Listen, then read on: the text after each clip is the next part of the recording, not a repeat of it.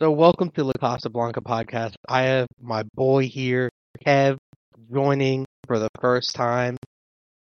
Wanted to give you something to listen to over international break, something a little different, maybe not Real Madrid related, even though I'm sure it will come up. Kev, how we doing today, bro? We are doing great. It's great to be a Spurs fan. You know, not as much drama, but yeah, we're doing great.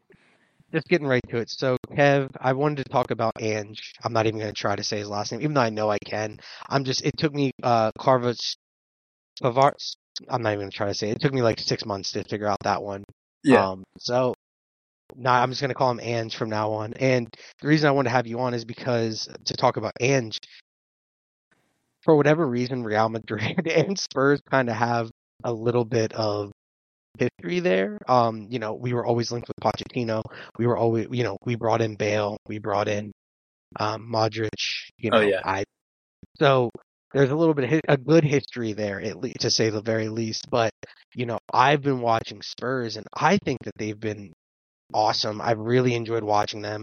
I love this style of play, and actually, part of the reason why I want to talk about him is because his style of play actually kind of resonates with Real Madrid in a lot of ways.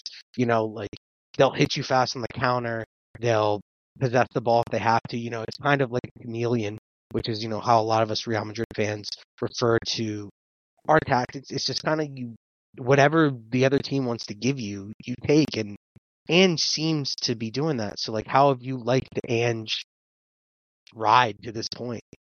Well, to say in one way, it's been fantastic, and you're right to call it like a chameleon sort of football, because we can really play on the counter, which a lot of people aren't mentioning. They're trying to say it's all possession stuff, and yeah, that's the goal, to sort of dominate the ball.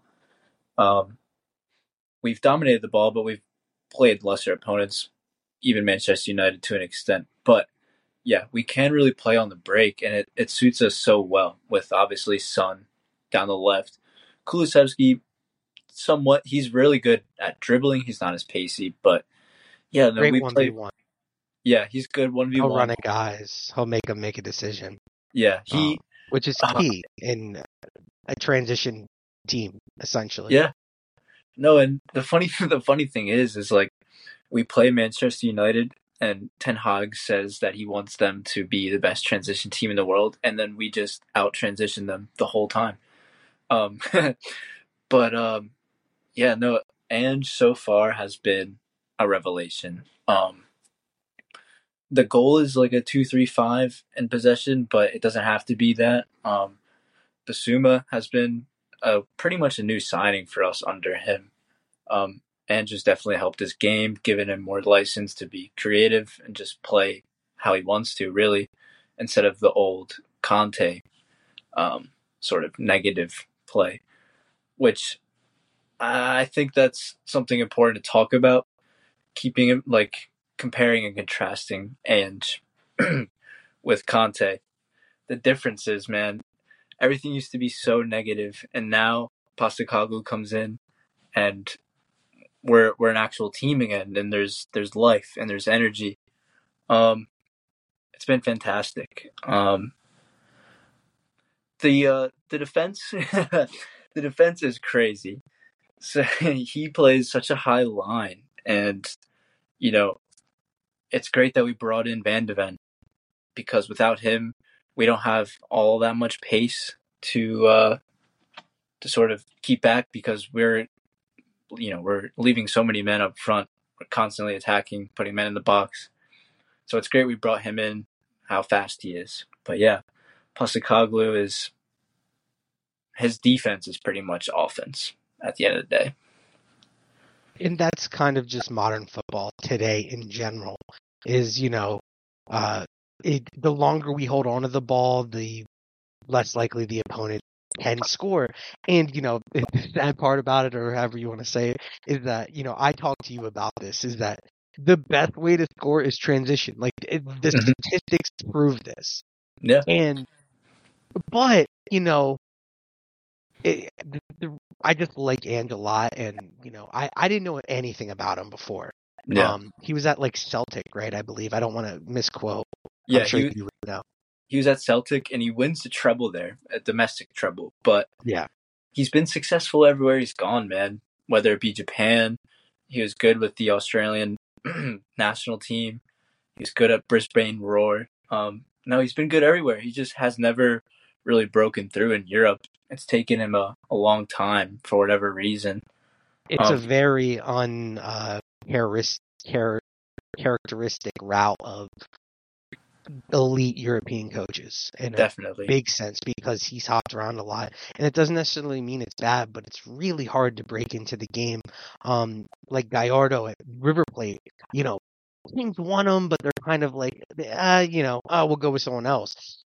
But for what he's done there, he's arguably one of the best coaches in the world, but, he might have to take a job at like a lesser club before he gets that role.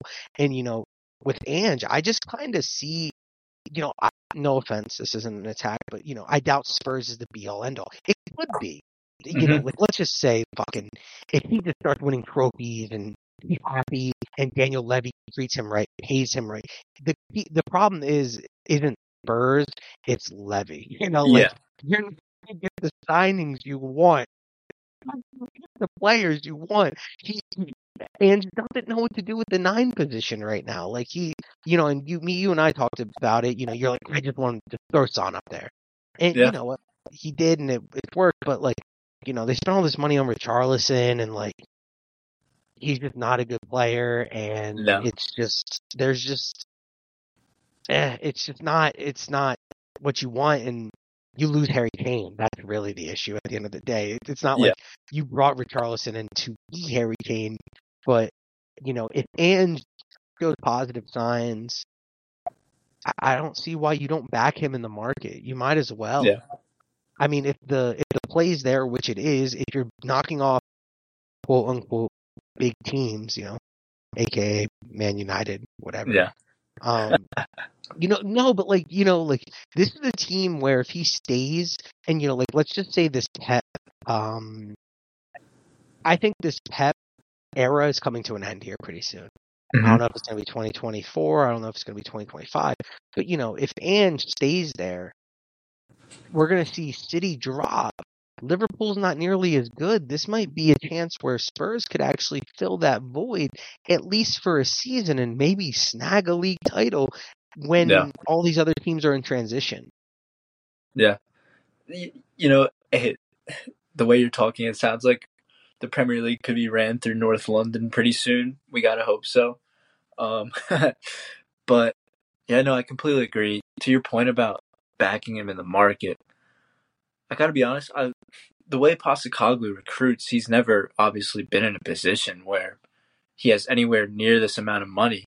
So we'll see. I mean, you think about James Madison. I don't know how much that's a club Masterclass. signing. Yeah, I don't know how much that's a club signing or a Postecoglou signing. Either way, it's been Probably brilliant. a mix. Probably Yeah, a mix is what you'd have to guess. It was a great market opportunity, one that a club like Spurs couldn't pass up. We literally rewind like 2 years ago. James Madison was on the top of everyone's list, and Leicester just kind of like, nah, like him and Vardy yeah, are just our guys. We have to keep them. And yeah. to snag him for 50 is actually a fantastic price. Oh yeah, man. No, he's got to be like one of the top signings of the summer, and I'm biased, so I think so. But he's 2 goals, 2 assists so far already. Mhm. Talking to some of my friends, they were like they're downplaying the signing, and I wasn't expecting this. I was like, yeah, he should be good for us, but now whenever he's on the ball, I have hope, and it's kind of crazy. Whenever it's been a long time since I've seen someone get on the ball at Spurs, and like I kind of want to stand up and watch. Since Ericsson, we've been Probably Bale. I was going to say Bale and Modric, really, but I guess yeah, Ericsson's a really good shout, too. I mean, yeah, proper baller. yeah. And that's no disrespect to Kane, obviously, but it's No, it's it's it's different. different. Yeah, Yeah, exactly. You get it. yeah, Um, so actually, something I probably should have started this with is how did you become a Spurs fan? How did you get into football? What was your route? Because I'm sure being a Spurs fan is kind of unorthodox in a lot of ways. yeah. So Uh, I never played football, sadly. It's a regret of mine, but I got into it through some of my close friends in middle school in seventh grade. And the way I pick Spurs isn't really like magical or anything. I'm kind of just looking at the Premier League table, and I didn't want to choose the top team. I didn't want to be a fair weather fan. I picked a team that was like in sixth at the time. I was like, yeah, sod it, we'll do it. And then ever since then, it's just slowly been falling in love. I mean, I back in the day, like the first ever match I watched was Man U Chelsea. Ronaldo was there, and I liked soccer. The 2014 World Cup got me into it more, Mhm. and then I had to pick a team, and it was Spurs. So I've been a fan for about 8 years or so, and the UCL run comes around. Spurs was like Spurs was something that I enjoyed, not something passionate about. But then Mhm. we're going on the UCL run, and that's probably when like if you had to if you had a gun to my head, that's when I would say I really fell in love with Spurs. So probably more so like 2018. I think that run was maybe 17. But Lucas scores the hat trick against Ajax. We I come remember away with the exactly where I was when that happened. yeah. I was watching it with some of my friends, and oh shoot, watching it with some of my friends, and yeah, just absolutely ecstatic. It brings a smile to my face every time I think about it. So that's the moment where it's like, all right, I actually really love Spurs, and ironically, it was Pochettino's last year. So make of that what you will. Yeah, so, I'll just give you some background on mine because I don't even think I've ever said it on this podcast. Yeah, Um, so, I actually was a Spurs fan around that time. I was a huge Pochettino fan. Um, yeah, so actually, I liked Pochettino back when he was with Espanyol because you just fucking hate Barca. Like any coach that is actually good and will take points off Barca, and you can like, I I know you don't tune into like La Liga and like lower teams, but like the ongoing joke is, yeah, it doesn't matter how many chances you get against Barcelona because you're just not going to score them. It doesn't matter. The guys just do not finish in front of the net at all. Like you could have a tap in from a yard out, they miss. But Espanyol, that Catalan pride, all that kind of stuff, they always gave Barcelona a game, especially under Pochettino. So like, and I wasn't a diehard fan back then. But I followed it. It was a lot harder to get La Liga games back um, when I was younger in high yeah, school. But I would watch all the UCL games. It's like I was a fan.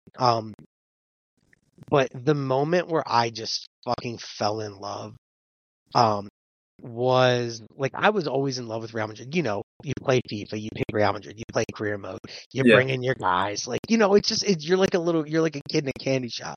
It's fun. And, I was always a Real Madrid fan, but I wasn't like in love. Like it wasn't my favorite until that Bale goal in fucking against Barcelona in the Copa del Rey, where yeah, he runs around Bartra all the way out. And like I was a fan before then. I had Xabi Alonso, Mesut Ozil. Like, I loved that. But I really, it wasn't like Real Madrid. Like, I was a Real Madrid fan. I wasn't a Real Madrid fan because of those players, but I was a fan of those players because of Real Madrid. Like, I just always loved midfielders. And so that Bale run, and, this kind of ties in because, he's a Tottenham guy, yeah, was just the moment that I just fell in love with the club. Like, even more so. Like, there are, like, you'll find this out sooner. There are moments where you just fall in love with the club. Like, the Bale one's just the one that, when they're like, when do you remember falling in love? That's just the one that comes to my head. yeah, Obviously, there were moments before then, like, just like, Cristiano's Kama in the funky camp now when he scored the goal and he's just going like this, and you're just like, dude, this is so fucking wonderful. yeah, And there's this, and our last UCL run was also another moment where you're sitting there and you're like, man, like, yeah, like how do you like? It just gives you chills. You're like, how do I not love this team anymore? And you're gonna have so many moments like that throughout your fandom. And honestly, I think this season could easily be one for you. There's gonna Yeah, be man. moments this year where like you're just gonna fucking re-fall in love with Spurs, and like that's what makes the game like so great, and that's what makes sports so great. Is you're gonna have like 10, 20, 30 moments of your fandom where you just absolutely fall in love, and the only reason I'm a Real Madrid fan is because my friends that lives in Spain, dad is a Real Madrid fan, and that's literally it. That's just why I started liking Real Madrid. It's just kind of grown from there, and you kind of find your way into the fandom. Yeah. And if to get off this topic a little bit, I actually do have a question for you. Um, how do you think Ange is going to line up to Pochettino's legacy? And also, I Mm. want to go on record saying that Pochettino kind of got screwed out of a league in what was it, the year Leicester won? I'm pretty Yeah. sure. It was Yeah. very unfortunate. I'm not saying Leicester's win was lucky. Actually, I will say it's lucky. To win any trophy, a lot of luck is involved. Their schedule was just so perfectly aligned with like Liverpool played a Champions League game midweek, or City played a Champions game midweek, and they catch them on the weekend. And those teams are going to take the Champions League draw a little bit more seriously than they're going to take the weekend draw against Leicester until the end of the season. They were at the top, and you're kind Yeah. of sitting there like, do you remember the Leicester League? I'm sure you do vaguely. Yeah. Yeah. No, I do, and we lost the title race, I should say, against Chelsea, and Hazard scored a beautiful goal against us. Um, yeah, that was a crazy season. I The Leicester one was pretty crazy. You make a good point about that. Um, how will Postecoglou line up against Pochettino's legacy? He could very, very well surpass him. I mean, we're so early on, and yet there's just so much energy around the club at the moment. It's just been fantastic. The thing is, like, we have the Carabao Cup against Fulham, and he rotates the squad, and I was a little disappointed about that. I can't be honest. I mean, I have to be honest. That's a competition we could easily have won. Um, but you know what? Maybe he's going for the FA Cup. I'm not sure. Maybe he's also trying to tell Levy, "Hey, look, we have no depth on this team. We're gonna lose this game." Could be some sort of political sort of power move there. But yeah, man, the way Ange, he's known to be a great communicator. Pochettino also wasn't necessarily that. He was sort of Levy's little boy. Honestly, Levy did whatever he wanted to do. Pochettino had no demands under him with transfers. I do know that Postecoglou won't have that with Levy. Um, so yeah, say we somehow make top four, which I'm not convinced we will, just because of the I'm depth. convinced you will. Well, thank you. I hope so, but the depth I is think I think you guys are the second best team in the league. Honestly, behind City, of course. yes, obviously. Yeah, I mean, we'll Arsenal don't see. look good. Not Liverpool yet. surpassed it. Yeah, I mean You say Arteta's. not yet, but like you know what I'm saying. Like Yeah, I think it was just a little window that they got hot and that was it. Like they didn't impress me in Europe. And then by the end of it, it was just over. It was like they were never even there. It yeah. was like they were never even there. But they didn't do anything all season. They didn't even win anything. No, they didn't. No, yeah, not last season. They didn't win anything, which is pretty funny. The Gunner fans make it seem like they did. Yeah, they won the halfway cup trophy. They Yeah, won halfway through the year. Good job. Congrats. City did not give a fuck. yeah. And that's what's scary about that City team, really, is just Oh the yeah, fact that they pretty much decide when and when not to turn it on.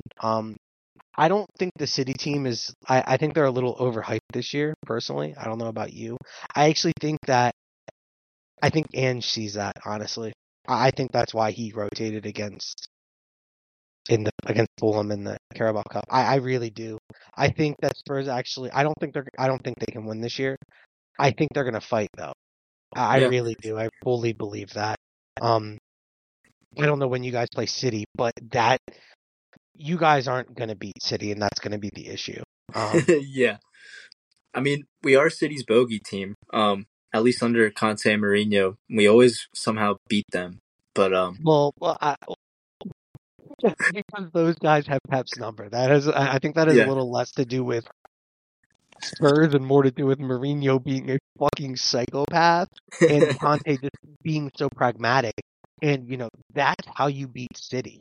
And that's why I actually think you guys will do well against City because you guys will be like, okay, we'll play our high line, that's fine.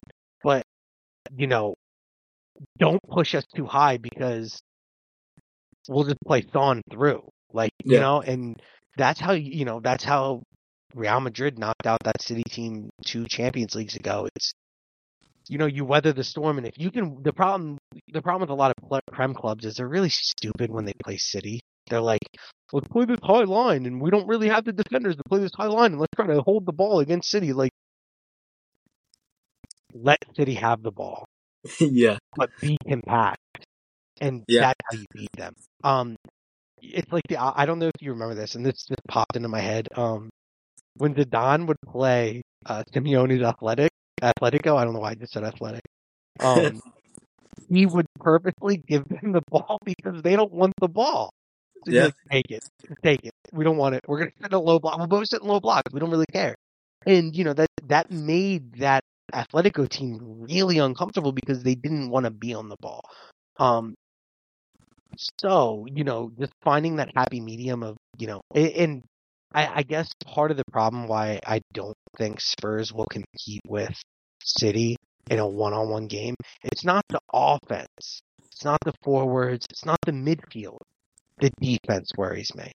yeah, Um, what are your thoughts on Spurs defense? And the high line isn't what concerns me actually. yeah. A high line's whatever. It's everyone So plays a high line now.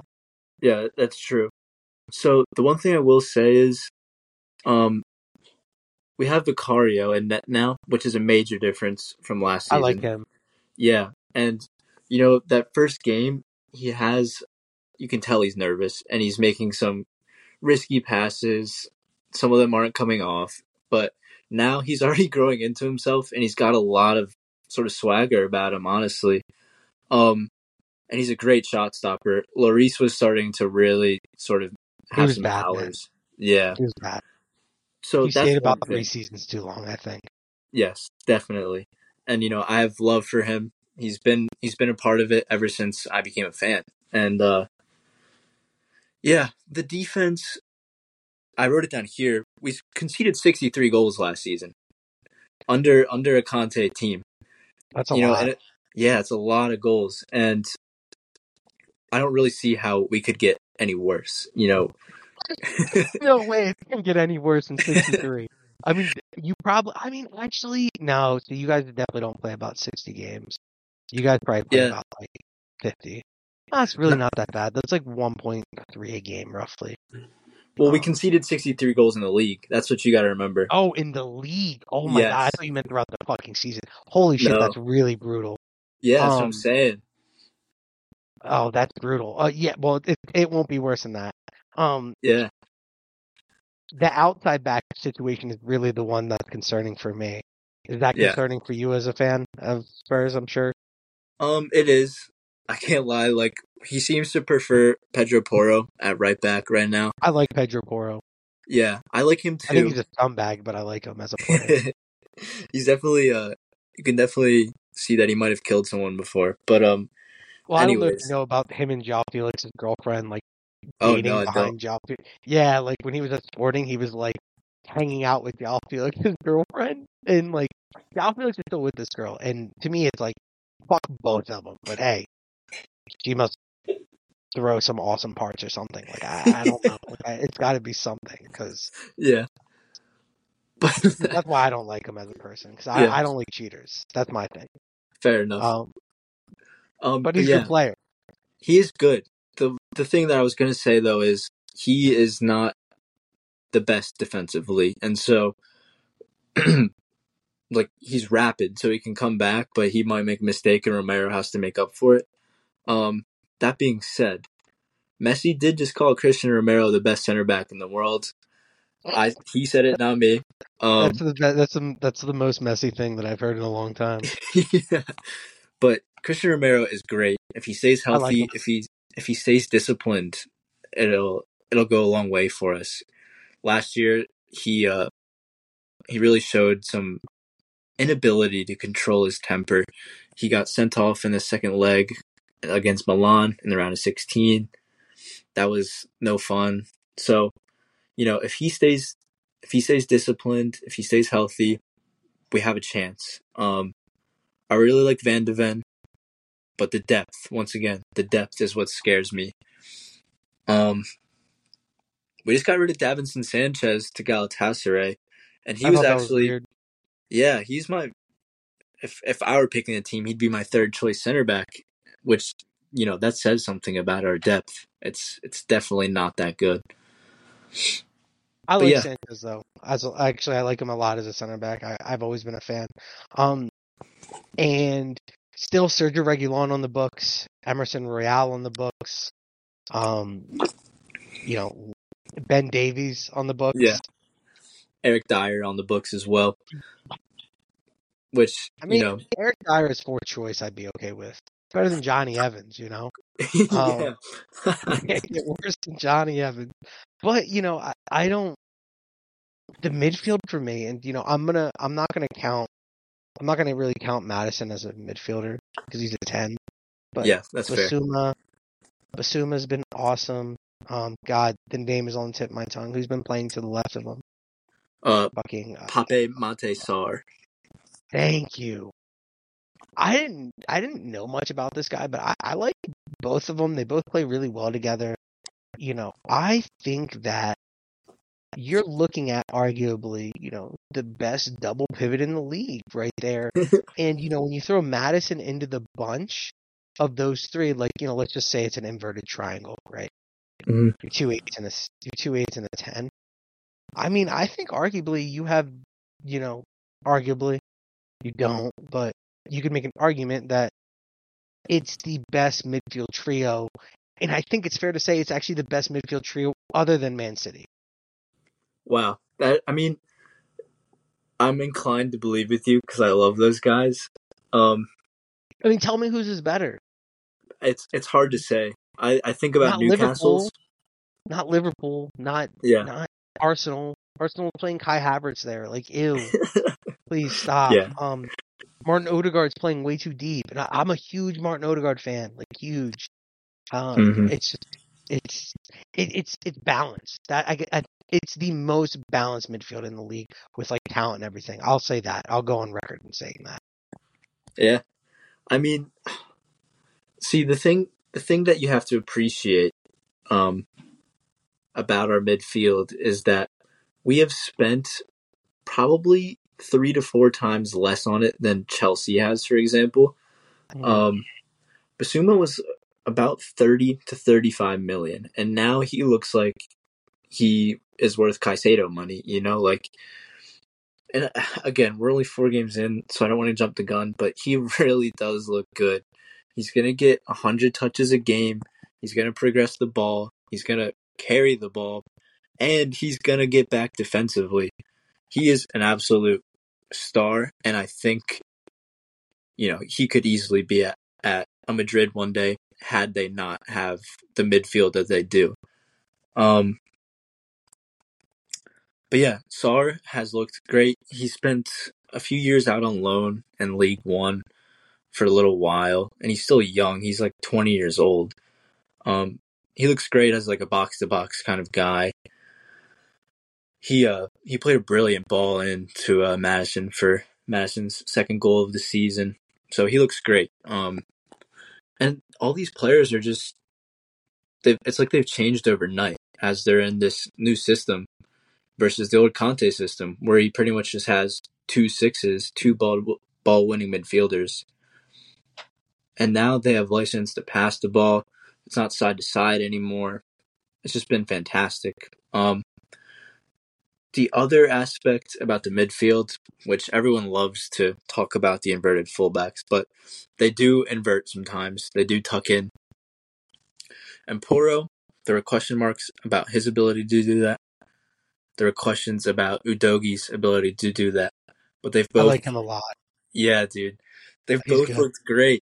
We, it's kind of funny how all these signings that Spurs fans weren't too thrilled about now look great. And most of them, 9 out of the starting, or 8 out of the starting 11 are not Postacoglu signings. Only 3 are. And so you can really only hope.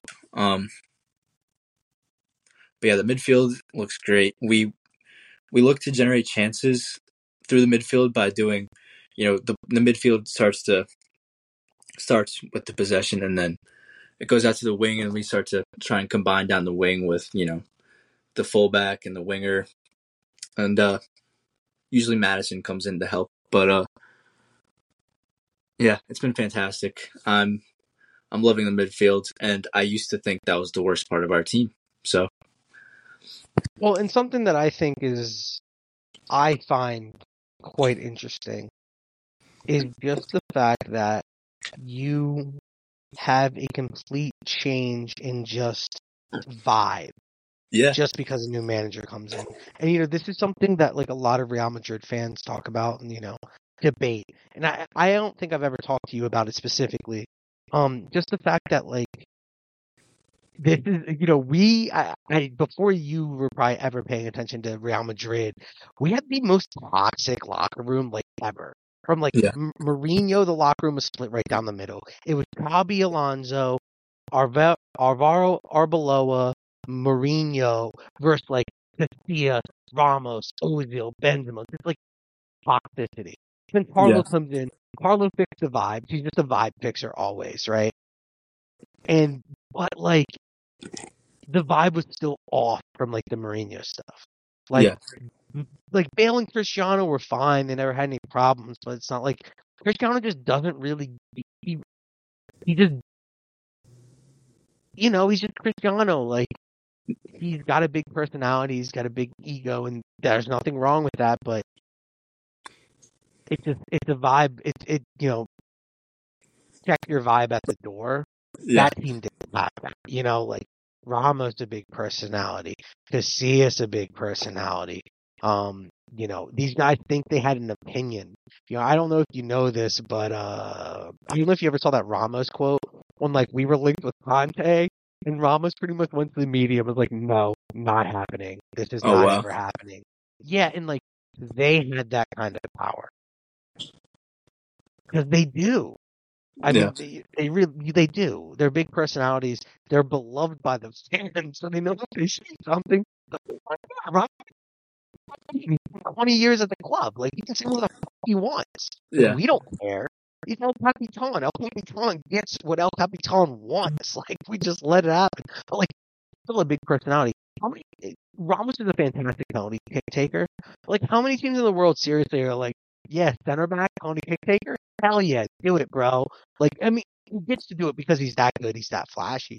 But like, he gets that. yeah, Cristiano leaves, he's like, that's me, that's me.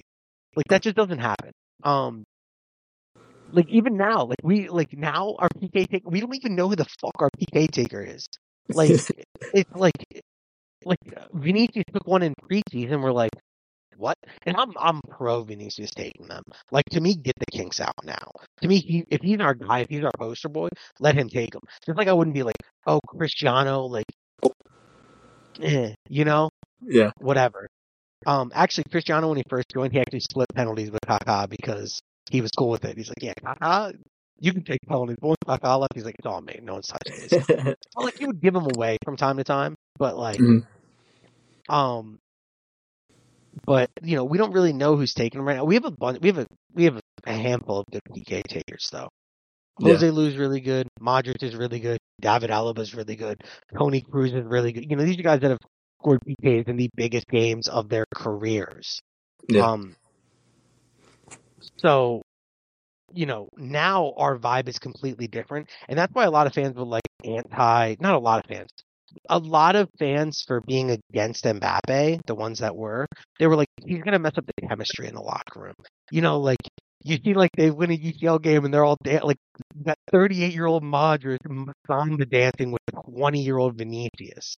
Yeah, Like that's it's just the vibe. And like that's something I've noticed with the Spurs team is just the vibe is good, man.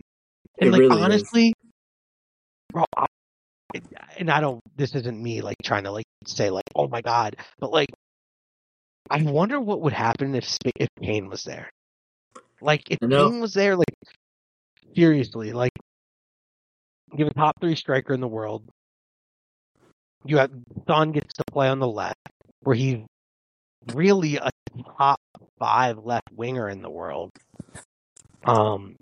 When he's on, he had a bad year last year, so he gets docked a little bit. But I still firmly believe Son is one of the best left wingers in the world.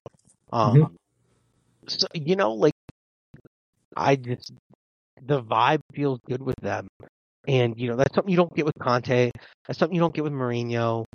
And I'm not sure how Ange is as a man manager, but he seems to make people happy right now, and that's all that matters. Yeah, man. No, from what I understand, all the players that he's dealt with have really loved him. And these are happening in lesser leagues, so like the stories don't get out as much, or at least we're not And as. no massive personalities in the locker room either. Yeah, true. You're You're not not dealing gonna with have. Cristiano. Yeah, like Yeah, no, that's a very good point. But yeah, the vibe, the unity, it all feels great. Asking about if Kane was there, we looked great in preseason when we had him. We scored like 5 past Shakhtar. Um, yeah, it did look solid when we had him. But I will say,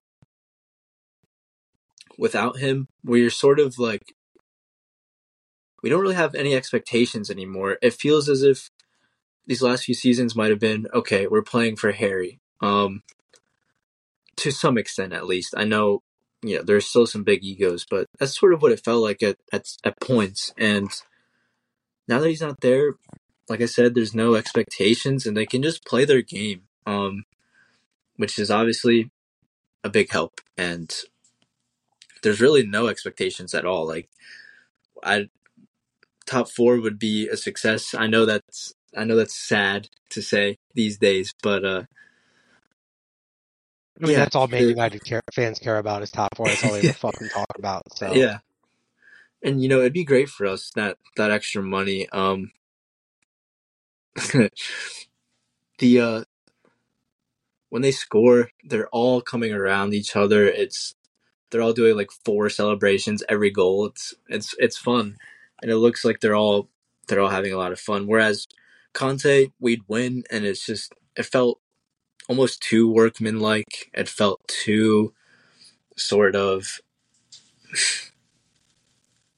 I'm not sure what the word is, maybe clinical, but we weren't clinical, so I don't want to use that word. more like job like in a way, like Yeah, they're just there to do a job and go home. yeah. Like no Whereas, happiness in the yeah, there workplace. was no happiness at all. And like you said, Conte is a pragmatist, and no disrespect to him. He's obviously a legendary manager, but just was not the fit for Spurs. And Son, specifically, our new captain, he's a happy-go-lucky guy. And with someone like with Postacoglu managing now, someone who's gonna not be like Conte and just shit on players during the media, I think it's a great fit. Postacoglu is the captain of that team. Son just wears the armband. Honestly, that's what it feels like. Had Kane stayed there, maybe he'd be wearing the armband, but I don't think it really matters. They're playing for their manager, and that's what it is now. So it's been fantastic. Well, and to relate that just to, what I see on a daily basis with Real Madrid and what we talk about is like, so like at Real Madrid, if you're the longest tenured person there, you get the armband, no questions asked. And a lot of people like it, a lot of people don't. The fan base is kind of 50-50. I really don't care, but like to me, it's like David Alaba should be captain. Like the significance when he's there and when he's not is just huge. But Yeah, you can be a leader without wearing an armband, and that's kind of what the whole vibe is and what you get. And that's something that at Real Madrid we just see those mentality monsters. You've seen our Champions League runs. You see Yeah, those the mentality that the guys did never give up.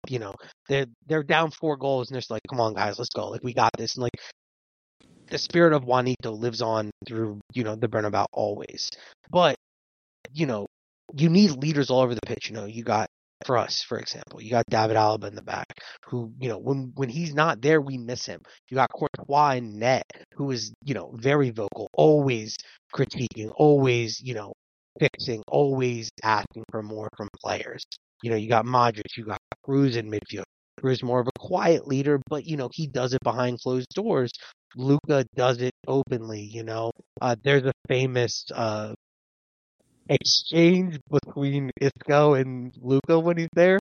And Luca's like, I said, give me the fucking ball. Give me the fucking ball. And Isco's like, no. And then Sergio Ramos is like, when he says give him the fucking ball, you give him the ball. And Isco's just kind of like, well, fuck me. Like, and that was just, leaders lead through a multitude of ways. And, that's kind of something we're missing with Benzema not being there, is that like, he was kind of a different leader in a lot of ways, but and then you have good locker room presences, and that's something that I think Tottenham could use. yeah, I don't really know. I think Romero's the leader of that back line, but like you said, dude needs to get his emotions under control a lot of the time, and like, I just think a leader in all parts of the field. Basuma could be that leader in midfield, and Son could be that leader in attack, but in the back line, like you need guys to coordinate with each other, and when shit hits the fan, who's gonna calm everybody else down? Because the manager can't, because he's just on the sidelines. yeah. And that's something that I think Spurs, if it does go wrong this year, I think that's the issue. I'm not gonna blame Ange. I'm not gonna blame the attack. I'm not gonna blame the midfield. I'm not gonna blame the defense. You need leaders on the pitch, and Son is a leader, but he's a different kind of leader. He's Yeah, like a Tony Cruz kind of leader, where like he's just happy and he's just Son is just happy. Not that Tony Cruz looks like he's your typical German, but what I mean is that like he's like a quiet leader. Son is like a quiet leader, but Son does it through like happiness and like being a good time and being a good teammate. Like it's different. Sometimes you need a guy to kick you in the ass. And I don't really know where Madison fits in all this, because that could be James Madison. He looks like, when I see him out there, he's communicating, he's doing his thing. Is that something that you would agree with? That a leader, the team needs a leader on the pitch to help the, them. yeah. I definitely do agree. The thing to keep in mind is that so far this season we've fielded the second youngest average starting 11. So we're a young squad, and Behind leadership. Arsenal, right? Yeah, behind Arsenal, fuck them. But so leadership does come with experience a lot of the time. And like you said, Son's not super vocal, but honestly, you think pre Ange. I always say Ange instead of Ange. Anyways, you think before he comes in, Lloris as our captain. I can only think of a handful of times where I'm seeing him like yelling and corralling the defense. He was also a very quiet leader. Yeah. So it's been something we've been lacking for a while. There's some fans that were saying Højbjerg should be the captain, but that he doesn't really seem to fit into Postecoglou's plans too much. No. And Fantastic obviously, player, though. yeah, the decision's been made now, and it's Son's to wear until he leaves. So I agree. Perisic is one of the older guys on the squad. God, I forgot he's there. God. Yeah. There's rumors now that he's gonna be leaving soon, but guys like that we can definitely use. Fraser Foster is also there, but he seems pretty mild and laid back. Yeah, it's tricky because you obviously want to see young guys come in, but we could bring in someone in midfield for depth that can vocal and and sort of get the young guys cooled down and sort of I take think the it's pressure something that off. Liverpool will miss in Jordan Henderson a lot and James Yeah, Milner a lot. Um, and it's something that I just I think Tottenham's squad kind of still needs a lot of revamping before this project is actually like we're here to win now. yeah, I do agree that I think top four is the goal this year. Personally, I try to win a trophy somewhere. I don't think there's much European football this year for Tottenham. Am I correct with that? I think they just missed out on Conference League, right? yeah, yeah. We Missed did out by miss like out on a point, Conference right? League. Yeah. Um, which honestly I think is probably for the better Mm-hmm. in Ange's first season. I know it sucks. Oh, cool. You're already out of Carabao Cup, so now you pretty much get right now we're counting 39 games is what you guys are going to play this year, and then whatever FA Cup adds. Yeah, Um, and I don't think that's a bad number. Actually, I think with your squad, I wouldn't really rotate much at all. I would kind of have my 11 and just kind of, you know, wear them down as much as I could. Maybe like pull a guy here and there, but you're not playing 60, 70 games in a season. I guess part of the real problem is, you know, Son is traveling from Korea and Romero is traveling from Argentina. And it's not like those are a short flight. You know, that's and yeah, the way that the scheduling's fucked, and we can talk about this if it's something that intrigues you. Um, yeah. that th- they play like two games and then they come back and they get 2 days of rest, and one of those days of rest is a flight, a like 16-hour flight, yeah, and then they're like, well, do we play them? Do we not? And that's the problem we have because we're really low on attack, so like Vinny and Rodrigo kind of have to play after a fucking, Brazil and Spain are halfway across the world from each other. yeah. No, the scheduling point is actually very, very relevant to Spurs. I'm pretty sure it's called the Africa Cup of Nations. That happens in January, and Sar and Basuma, our double pivot, will both be Are both playing. gone. Yeah. Yeah. Now If you guys Bentancur, don't get top four, it's because of that. I would yeah, put money on it. yeah. That's like 13 Bentancur, games missed, bro. I know it's from like middle of January to early February if the nations go far. And Bentancur will be back, but he's a different profile from Basuma. He can't anchor the midfield like he can. And it means we'll have to play like Oliver Skip or something. So yeah, the scheduling is very relevant for us. Sun is also in the Asia Cup of Nations or whatever it's called. I think I'm calling them the names that they're called in Football Manager instead Yeah, of the I don't actual know what names. they're. I don't know what that. No, it is called the African Cup of Nations for um Africa, but I Yeah, don't know what it's called for Asia. And when did they play that? Like, who the fuck knows? it's at the same time. It's at the same time as the African one, so it could really mess us up. You think the front three then will be Solomon, Richarlison, Kulusevski, unless we bring in someone in January, which I pray to God we do because we can reinvest in Kane money. Like I think Pasacaglu has shown that it's not like he's going to get fired mid-season. Um, but yeah, the scheduling is extremely, extremely relevant. The good thing about our scheduling is towards the back end of the season, we have a very, very light run. Because it's the same run as we've had now, which has been pretty light. We do have Arsenal coming up later this month away, so that'll be our first real test, and I'd be happy to come back on then and tell you how I really feel. Everything could have changed by then.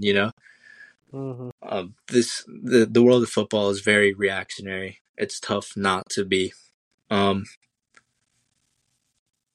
yeah, we'll just have to see.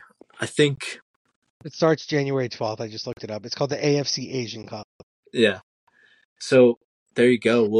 We'll be missing Son. That's our captain now. We're gonna be missing a very important part of our team.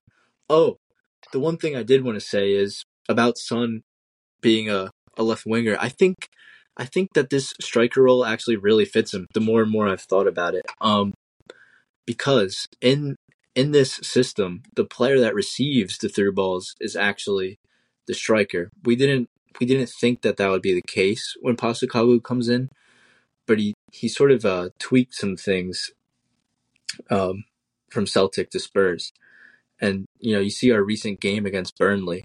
Porro plays two beautiful balls to Son for, or it was Porro and someone else, but, two of Son's goals are through balls, and that's where he shines best. He's very good at running those channels, which was what made him good as a left winger. So he almost gets to play as a left winger as a striker in this system. So I'm really excited. He has, he's only scored in one game, but it was a hat trick. But he's also only gotten like 1.4 xG throughout this season so far. So the more and more we create for him, the better and better he's going to get. I think he's finally out of this bad patch of form. Last season we found out he was playing through injury the whole time. So yeah, it's looking great. And we'll miss him in January for sure. Do you think that Spurs might make a move in January, or you don't think? It's very rare teams make a move in January. Yeah. I don't think it would be anything too crazy. We did just sign Brennan Johnson. I completely forgot about because he hasn't played for us yet. Me too. Yeah, I forgot about that. He signs, and then we go on international break. So he's a very important component of this whole thing moving forward. Even we'll see. I don't. How does he fit? Do you think? I think. See, for Forrest, he's normally playing as a central forward or right winger. I know he can play off the left. That's where I would prefer to play him, so we can fit him, Son, and Kulusevski. But yeah, if Kulu's out of form, throw in Brennan Johnson. I think Manor Solomon looks great. He has 2 assists in his only start. Him. Yeah, so Pascal does have options to rotate, and I think he's going to mix and match until he finds the front three that works for him, honestly. Which I don't think Richarlison's included, but no. But Richarlison's a very streaky player, actually, and if he could just find form in the month of January, that would be pretty nice. Let's be honest. Yeah. I actually, let's just. Do you want to talk about FIFA scheduling? I kind of want to get your thoughts on that. I'm curious. Yeah. I'm curious to your thoughts because again, something we haven't talked about. Yeah. So FIFA, obviously, this whole scheduling is just ridiculous. It's like 3 international breaks in the middle of the season. These stupid Nations Cups. Yeah. Every fucking year, they play it in the middle of club. These clubs don't want to send their players to these competitions, but they don't want to be like, yeah, you're not playing for your nation, who doesn't pay you jack shit in compared to the millions, arguably billions for some players of dollars I've invested into you, your development, advertising you, your image rights, everything. And have you heard Arsene Weger's opinion on it? Not on the scheduling, no. I know that he's behind the new World Cup format, though, right? I don't know. He's always behind something. But his international, he wants to just say, get rid of international breaks in general and just have a international break. Where let's just say he's like, just pick a month. Let's just say it's fucking February. Yeah. You go for you take 6 weeks out of the club season. Just put the 6 weeks into the regular season and just call it a day. And, that's something that interests me. But, we have a new Club World Cup, which is a good idea. But you're adding more games. You have a new Club World Cup competition. The Prem already plays 2 cup competitions. Like, why? Like, nobody asked for the Carabao Cup. Nobody asked for it. Nobody wanted it. It's just a fucking glorified trophy that if a top 6 team gets to and wins, they're like, oh, look, we added a trophy to our trophy cabinet, aka Man fucking United. And It's just a joke that no one cares about. Um, in Spain, some of the problems we have is we send fucking Real Madrid, Barcelona, and two other clubs to Saudi Arabia in the middle of the fucking season to Yeah. play a Spanish Super Cup that we used to play before the season fucking started. And now you're just to get some money out of Saudi. You're like, well, we can't play it in fucking May or April or June because it's fucking 200 goddamn degrees Fahrenheit in the middle of the goddamn desert. So we're just gonna put it in the middle of the fucking season. Like, what are you doing? Like, I understand this is a business. You want to make money. We get that. Yeah. But the players say they don't want it. The players say they don't like it. We need some sort of a players union. We need we need something. There needs to be something there because or guess what? Germany's fucked because Tony Cruz retires at the age of 30 because he's like, I have my World Cup. I got my 5 UCLs. Like, I'm good. Like, I don't care about Germany anymore. Like, Yeah. I don't like, Joachim Low was my guy. You guys fired him. I'm out. Like, it's cool. See you later. And they all try to get him to come back, but he's like, I'm good. Yeah. I mean, I completely agree. Like in other sports, you obviously the NBA player union might be a little too strong, but there is not necessarily a way for players to represent themselves in the sport of football, which is difficult. I mean, Yeah. there's so many complications. And you First and think back. foremost, so many countries that play it, and each country is going to have Mhm. different rules. Yeah, and you think back to like the stat where Pedri played like 90 games in 1 year. I might be exaggerating. 75 games in one calendar year. Yeah, that's ridiculous. And That is, hasn't had a healthy season since. there you go. And he was like 18 years old doing that. That just doesn't feel right. There was something else I was just thinking about. Oh, the corruption in FIFA is obviously a, a lot of this. I mean, Yeah. it's a part of the tale of the whole thing. It's a part of why there's no FIFA video game anymore, and it's EAFC. Yeah, it's just it's milking something that is pretty damn close to being out of milk. Like I don't see how they can really generate that much more revenue, and yet they're continuously pushing it.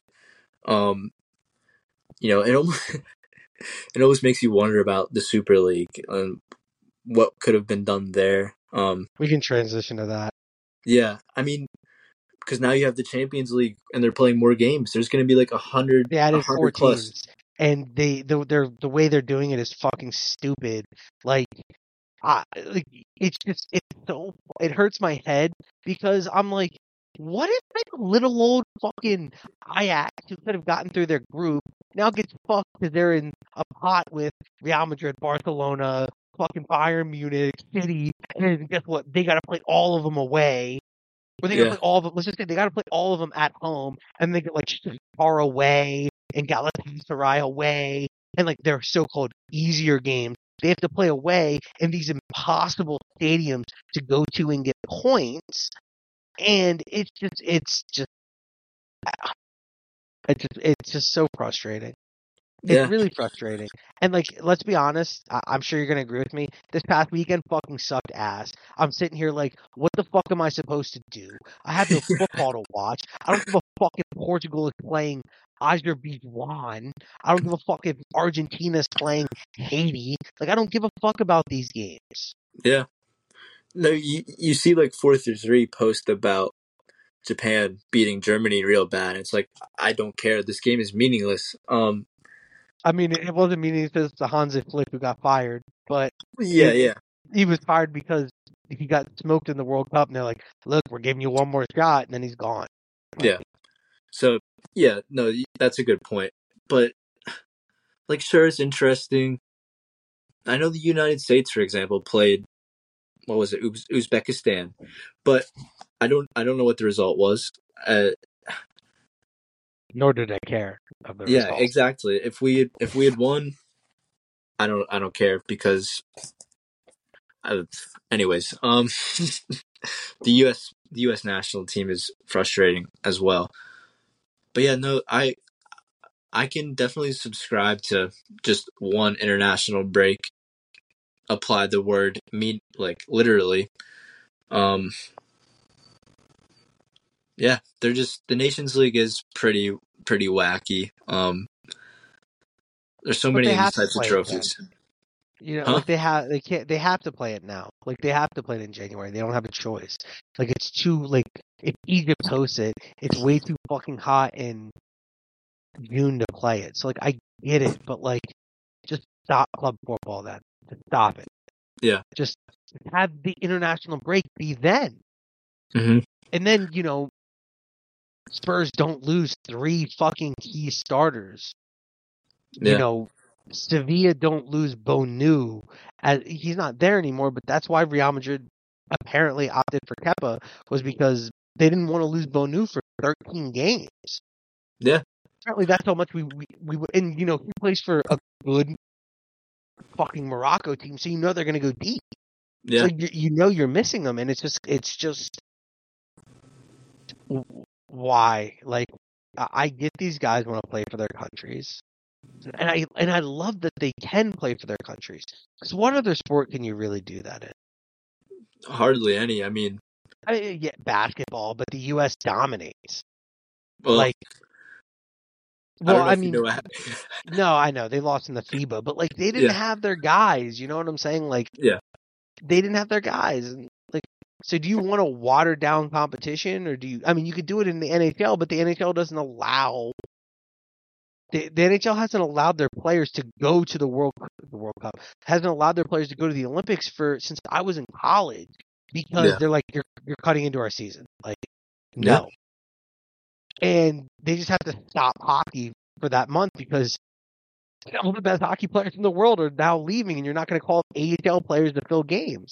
And so you kind of have to find some sort of happy medium, and they're doing the opposite of that. They're just like more games, more games, more money, more games, and it's just kind of like I know it all goes back to corruption, but even this Club World Cup is a fucking wonderful idea.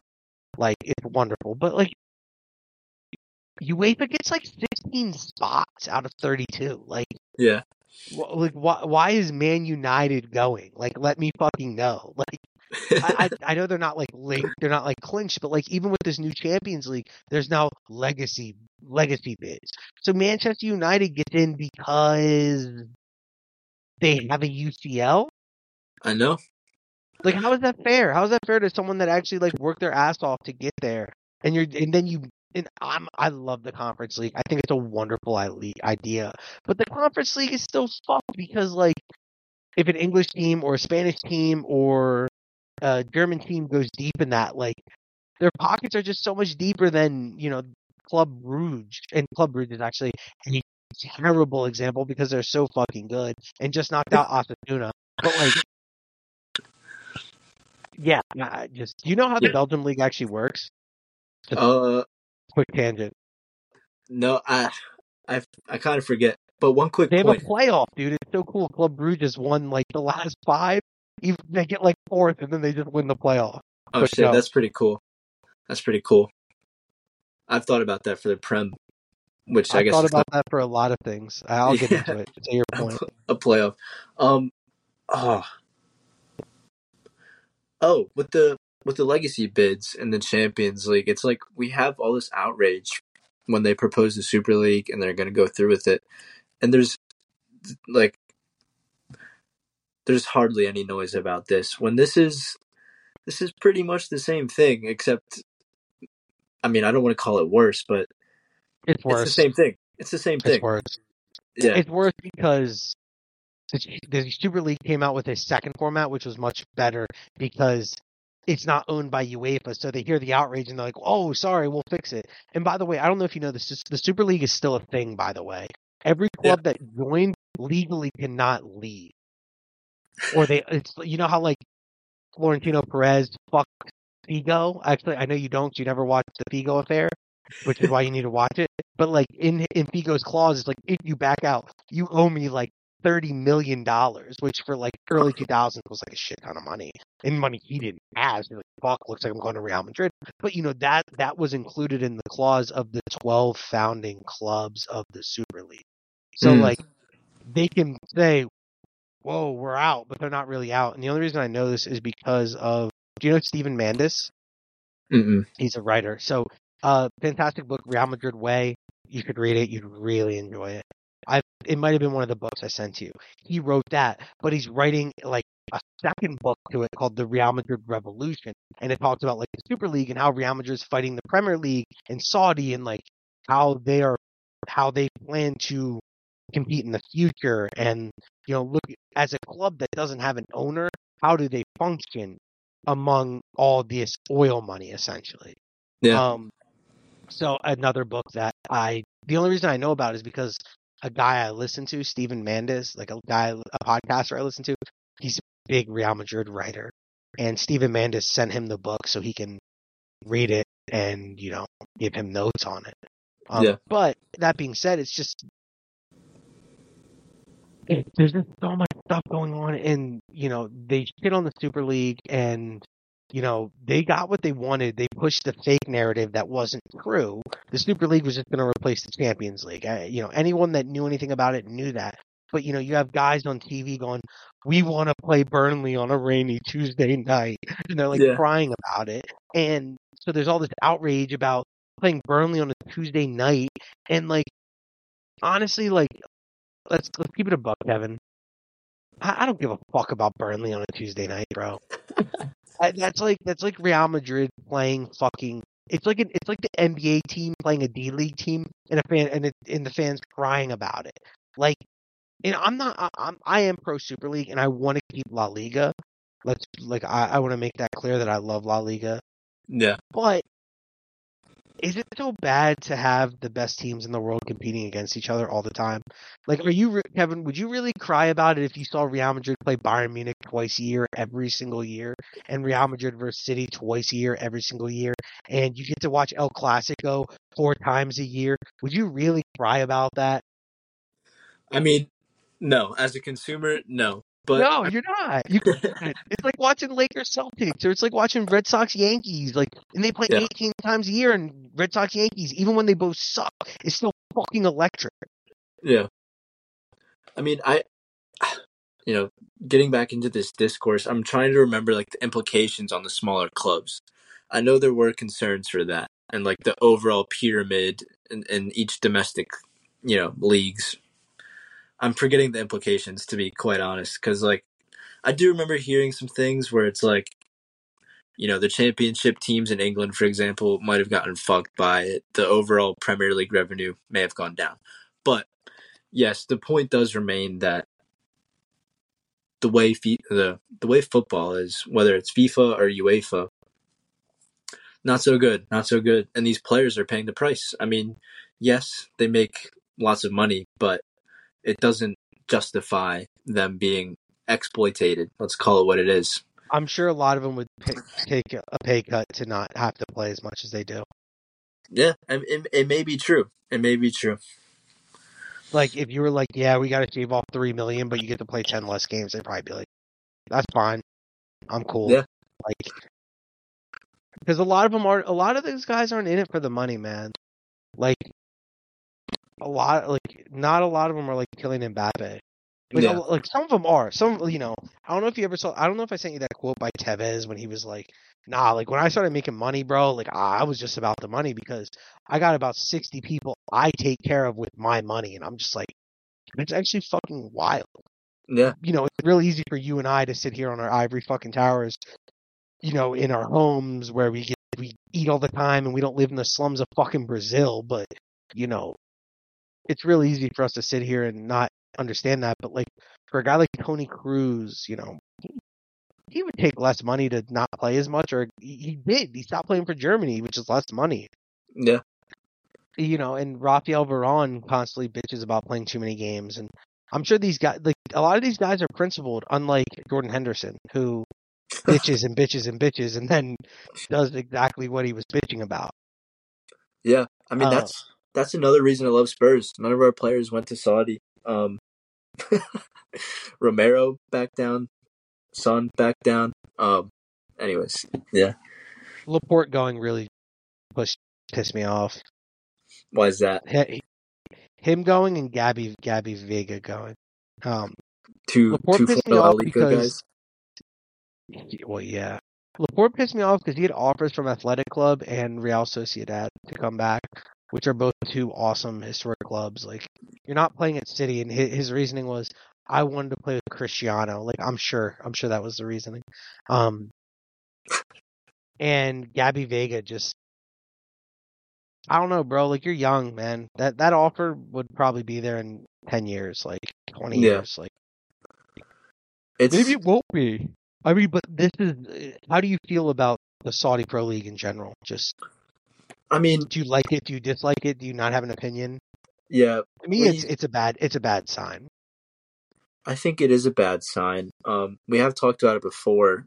It's like it's not because it's happening in Saudi Arabia. It's just because it's happening anywhere where this money is bringing in, bringing in some of the best players in the world and taking away from what makes Even the if they are sport. past it, Huh? even if they are past their prime, Yeah, yeah. Even if they are, but then you have someone like Gary Vega go, or like Ruben Neves. Anyways, it's it's a really tricky situation. It really just goes to show that the money in the sport is ludicrous, and you can't necessarily blame the players. You more so got to blame, I can't. I guess, FIFA Except overall. you can't blame FIFA though, Why not? because FIFA. This is all FIFA's doing, man. Think about it. They've been taking money for fucking years and years and years, and they took money to get Qatar the bid. They knew that they could whitewash the sport. They allowed them to buy Man City. They allowed them to buy Newcastle. They allowed them to buy. I'm trying to think of other oil clubs. Like, they're Yeah, allowing these countries to buy clubs. They could have put a stop to it at the beginning. They could yeah, have stopped this a long time ago. They, in my opinion, this should have all been stopped well before the oil money even came in. This should have been stopped when, to me, the beauty of football was just the fact that these clubs are fan owned. yeah, Like, that, to me, that is what makes it special. Now you have like 5 clubs that are fan owned, and that's it. And it's really, I mean, because then you get, like, let's just use Man United. We can use Spurs since we're talking about them. You get Daniel Levy in there, and the problem is that, yeah, if you're a fan, right? Let's say you're a fan, you get hmm voted. You get voted. You're a club member. You get voted head, and you don't know jack shit about running a football club or finances, and you think you're a fucking know-it-all, and you don't hire anybody to help you, aka top bully, and you don't know what the fuck you're doing, and then you sink the shit out of Spurs because you're buying and buying and buying and buying, and you're like, man, the money will come back, like, $1 billion company, like. yeah, And then COVID hit. Let's just say, and then COVID hits, and then you're just, your club's fucked. Like, and so, like, I see both sides, but yeah, I mean, because Real Madrid were on the brink of bankruptcy a couple times, and then Florentino comes in and saves the day, yada yada yada. yeah, Um, but how do you feel about, like, just owners in general? I mean, I know how you feel about oil money. Everyone yeah, feels about the same way, except for usually people that live in those countries or Muslims because it's a Muslim area. And, yeah, a lot of Muslims are very okay with it. And a lot of Muslims usually are like, point the hypocrisy. They're like, what about the fucking Premier League who does the same shit to every other league, which they do? yeah, You know, you snatch, just for example, you snatch up Pau Torres, take him to Aston Villa. You snipe up Rodrigo from Valencia, and yeah, he goes to Leeds and just doesn't really play. yeah. No, um, it is. That's why I said, it's it's a big deal, not because it's happening in Saudi Arabia. It's just because it's happening at all.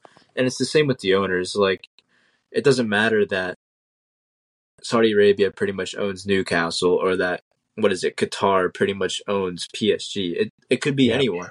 It was a big deal when Abramovich bought Chelsea. That's actually the most, justifiable one because you have a legitimate Russian oligarch buying a club. But But it at least he doesn't matter. cared. Huh? Like Yeah.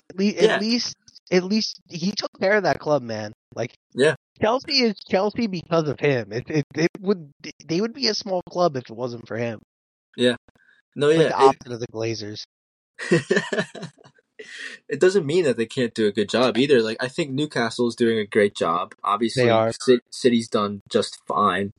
Um, PSG is really the only exception. But yeah, the ownership is, it's strange.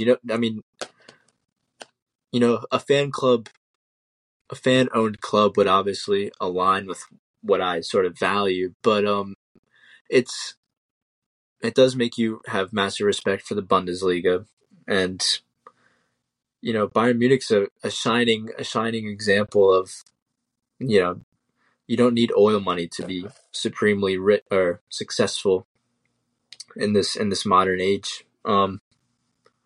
Yeah, it's a tricky one to crack, and like you said, FIFA should have shut it down a long time ago. But it's just a lack of integrity. That's all it is. Yeah, and you mentioned the Bundesliga with their 51-49 rule, but Yeah, even they have problems over there too, man. Like I don't know if you saw that one time when the fans were like it was specifically Bayern. I forget if they had like Fly Emirates on the jersey or something, and they were fighting it.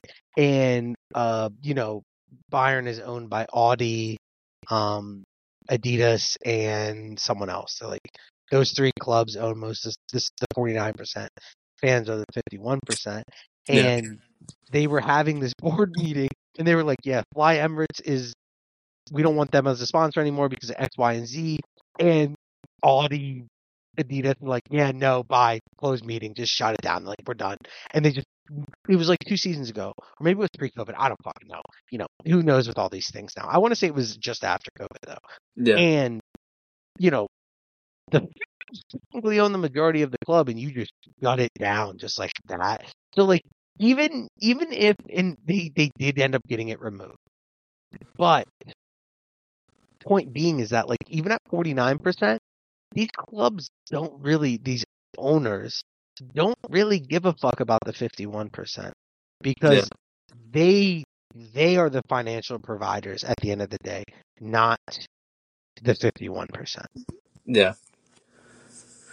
It's tricky, man.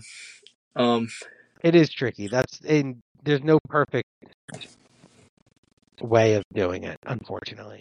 yeah, We're lucky. Like Real Madrid fans, like we're lucky. Like we have a Don in Florentino Perez, who is honestly like a lot of people like you'll listen to like Barcelona fans or people that live in Spain that aren't Real Madrid fans. Like he pays people off, like he's a scumbag, like he's a politician, he's this, he's that. And we're just all like, we don't really give a fuck because he takes care of the club, like and they talk about how corrupt he is, X, Y, and Z, and we're just kind of like, whatever you say, like, and Florentino Perez is a like billionaire, yeah, and he's made it essentially impossible for anyone to be club president unless they can put up like I think it's like 30% of the net worth of the club or something like that. So we're talking like $300 million liquid cash, like just in case. And the reasoning for that is just in case the club goes into debt, you can get the club out of debt with your own personal funds. yeah, Um, which is what he has done. yeah, But it makes it a little bit more difficult because he owns the biggest construction company in Spain. That's why that's why he's so rich. yeah. Um, but uh, but you literally just have to look like 3 hours away to Barcelona to another fan-owned club and just look how much that club has been run into the fucking ground. It's true. They made great signings. I mean, like for a club that spent like 3.5 million, their That team looks pretty good. Let's be honest. Like on paper, I don't really think they're anything special because they're really stupid. Would Yeah, let me ask you a question. Would Yeah. Real Madrid buy Lewandowski for 50 million at his age when Barcelona did? Doesn't seem like it, no. No, they wouldn't. Yeah. That's a bad buy. Yeah. It's Real probably Madrid why. were pretty much out on Kane because of his age. Yeah.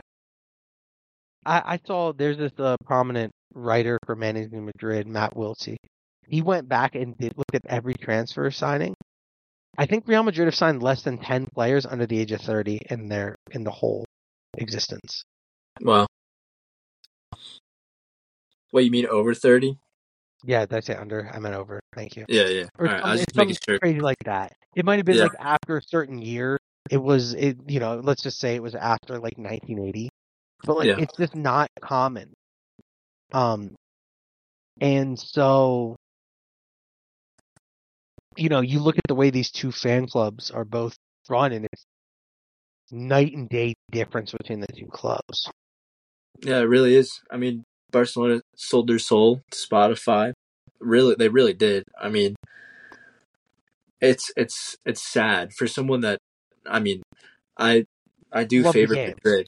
Yeah, I You do love the favor game. Madrid, but the El Clasico, I want that to be the best game of the year every single year. I mean that's the truth. I want to sit down and watch that and not move a muscle for 90 minutes. But now it's like, yeah, I'm gonna watch it, but not the way that it used to be. And I know Barcelona beat you guys last season, but it's like they're not going to do well in the Champions League. Yeah.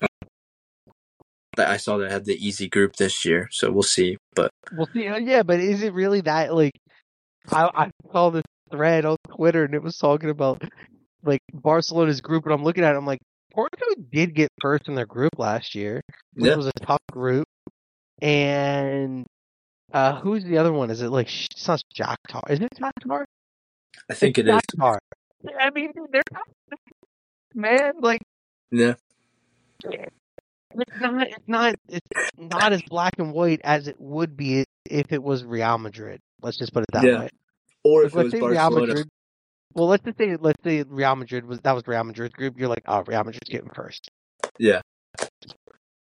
Or if it was Barcelona 5 years ago, which is the sad case. Maybe even Well, more than 5 years ago now. But and you have to think that having Messi kind of covered a lot of their deficiencies across the board. definitely, But also Messi is the reason they're in this situation at the same time. Like in ways, you can't give a guy $500 million a year and just be like, hey buddy, we're good financially. Like, hey, we hooked you up. Like, yeah, bet, cool. It just doesn't work like that. That would Real Madrid would never do that. Cristiano asked for a raise after making 30 mil, and Florentino was like, no, and he's like, all right, well, I'm going to Juventus, and he's just kind of like, okay, yeah, that's the difference, man. That's the difference. There is for Barcelona, there are players and people that are bigger than the club. At Real Madrid, that is non-existent for anybody. yeah, And this is the problem that I have with Man United right now, is that they hold Marcus Rashford bigger than the club. They hold Eric Ten Hag bigger than the club. But Cristiano Ronaldo, who is the last Ballon d'Or winner in the Prem and the only United Ballon d'Or winner ever, I'm pretty sure, isn't held in, they're like yeah, shoo. Like yeah. for a coach that's essentially can't even manage a locker room properly. Yeah, I mean, that is the one, for all the hate Levy gets, that is the one thing you gotta respect. He is um, ruthless in some of the right ways. He was, I forget, but with Kane, his whole entire career, pretty much, he's always made sure not to overpay him. And yes, he's a club legend, but Kane, it was not bigger than Spurs. I mean, as clearly nowadays, but that's the one thing to tie it all back. That is the one thing that I can appreciate about Levy. And sometimes, like now with Destiny Udogie or a Christian Romero, sometimes the business that he does do, as football fans, it's hard to think long term, but some of it ends up being pretty good. You got to admit it. And there is a Levy cycle, so we'll see if I eat those words. But yeah, he's not too bad. No, it could be worse. Let's be honest. Like, honestly, I'd rather my owner act like Levy and be like, nah, I'm not signing that guy. Instead of like United, where you pay $100 million for Jadon Sancho and then Yeah, just let him do whatever the fuck he wants, or you push De Gea out, who is last year's Golden Glove winner, or for a keeper when you really didn't need a keeper right then and there. You just were trying to appease the coach. And, it makes me kind of think that, a lot of people have spoken out. Like, a lot of people spoke out against the Glazers when they were at United, and Ten Hag hasn't. And it just kind of makes me think that maybe sort of they get along pretty well. And you know what I mean by that. Like, yeah, they're both helping push each other's agendas. yeah, Like Ten Hag gets to keep his job despite terrible results. Bro, the fact that United got third last year, like I don't understand it. Like they're not good. yeah. They look It's like shit. they got lucky with a Rashford hot streak, and Save their season. yeah, and they got lucky that Liverpool wasn't good, Chelsea wasn't good, and Spurs weren't good. Think about that. I mean, That's true. they got into the UCL on an off year for the rest of those clubs. So yeah, all they did was win the Carabao Cup, which is more than I can say as a Spurs fan. But yeah, it's tough, and I do have a soft spot for United too. I've always sort of liked them. Old Trafford is a really really historic stadium. But yeah, it's sad, and I'm glad that I don't feel their pain anymore, at least for right now. Oh, I pray on their downfall. I really do. Yeah, I do not like the way they talk about Fergie, the way they talk about the past, the way they talk about Ronaldo specifically, and then treat him like shit. And I'm not even a Ronaldo fanboy or anything like that, but like we made Ronaldo. Like shut up. yeah, Like shut up. Like seriously, shut up. Like you guys didn't make jack shit. Ronaldo made himself first off. Let's keep that one clear. This guy is a work ethic animal yeah, who literally only stayed at your club an extra year because Fergie fucking got on his knees and begged him to yeah, stay. Like he was like, I'm going to Real Madrid, and you guys kept trying to cock block his ass, and it just like I just can't. Their fans suck, and you know what? Honestly, I'm cool with United because they keep taking our dead weight players off our books and overpay for them. You pay 75 mil for Casemiro and we buy Chouameni for 80. So who's really the fucking loser here? yeah. No, I can agree. We Do you have any friends that are Man United fans or no? I do not actually. You're At least a lucky one. I do have one, but he's not. We don't He's talk not too like often. over the yeah. Yeah, but yeah, it's it's tricky. I mean, they constantly overpay. They have to have the worst negotiation team ever. It's Ever. so bad. It's so bad. Ever. It's like they get quoted like 60 and they're like 70. Yeah, It's not even like a back and forth. They're like, yeah, we'll give you 70 for him. Where the club's like kind of like they look at each other like 70, like yeah, and they're like okay, like here you go, we'll take that money any day of the week. yeah, Honestly, Casemiro was well worth its price. I remember when we sold Varane to them, and we only sold Varane for like 40. We're talking post-COVID. Um, he had 1 year left on his deal, 40 for 1 year left. But Yeah, man, that man can't stay healthy. So we're sitting here like, he can't stay healthy. Like, think about it. We won a UCL after we cleaned out our back line. Like Marcelo gone, Ramos I know. gone, Varane gone. You're like, David Alaba, sure. Eder Militao, fourth choice at the center back. You're the starter now. Let's go. You're in. Like, just crazy. Just craziness. Like, It is at the pretty end of the crazy. day, Yeah. No, there's a lot of envy on my side for the Real Madrid fans, but I do a Real Madrid save every football manager, so I get to every take a FM, look you get a to little have a bit. little fun. Yeah, It's because you just want to use Kamavinga. That's all. it is. It is. I love him to death. And back to the Varane point, just something else I'm gonna say is that a lot of people are saying that this is actually like they know it's Real Madrid, but this is a step up for him. This is a good move for him. It's a he's going into a better situation. And I actually had a United fan text me and tell me that, and I was like, look, let's just see at the end of the year. Yeah. And who are the UCL champions? That's all I gotta say.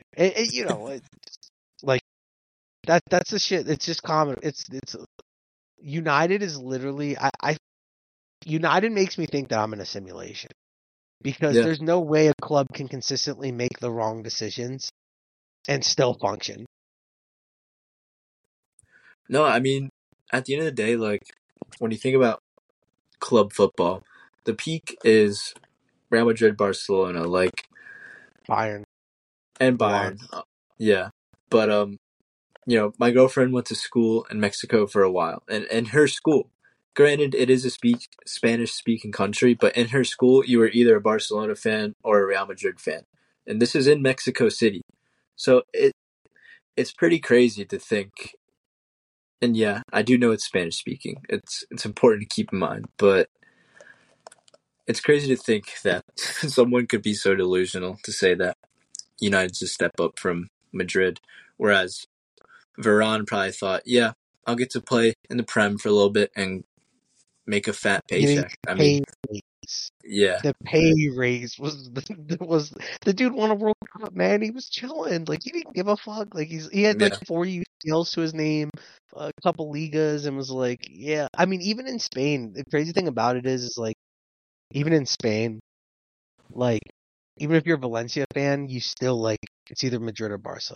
Like like they're not like it's not like a front runner thing. You know what I mean? Like you just like multiple clubs.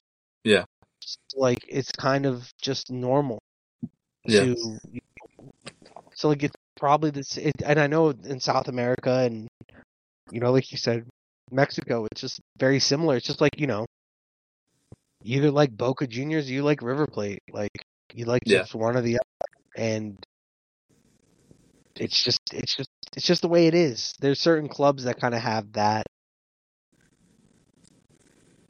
vibe. yeah. Well, I did have one question for you actually, Oh, okay, that's fair. and it's about Endrick. We've talked Okay, about him a little bit before, but yeah. do you see him as a long term striker solution, or is it Holland?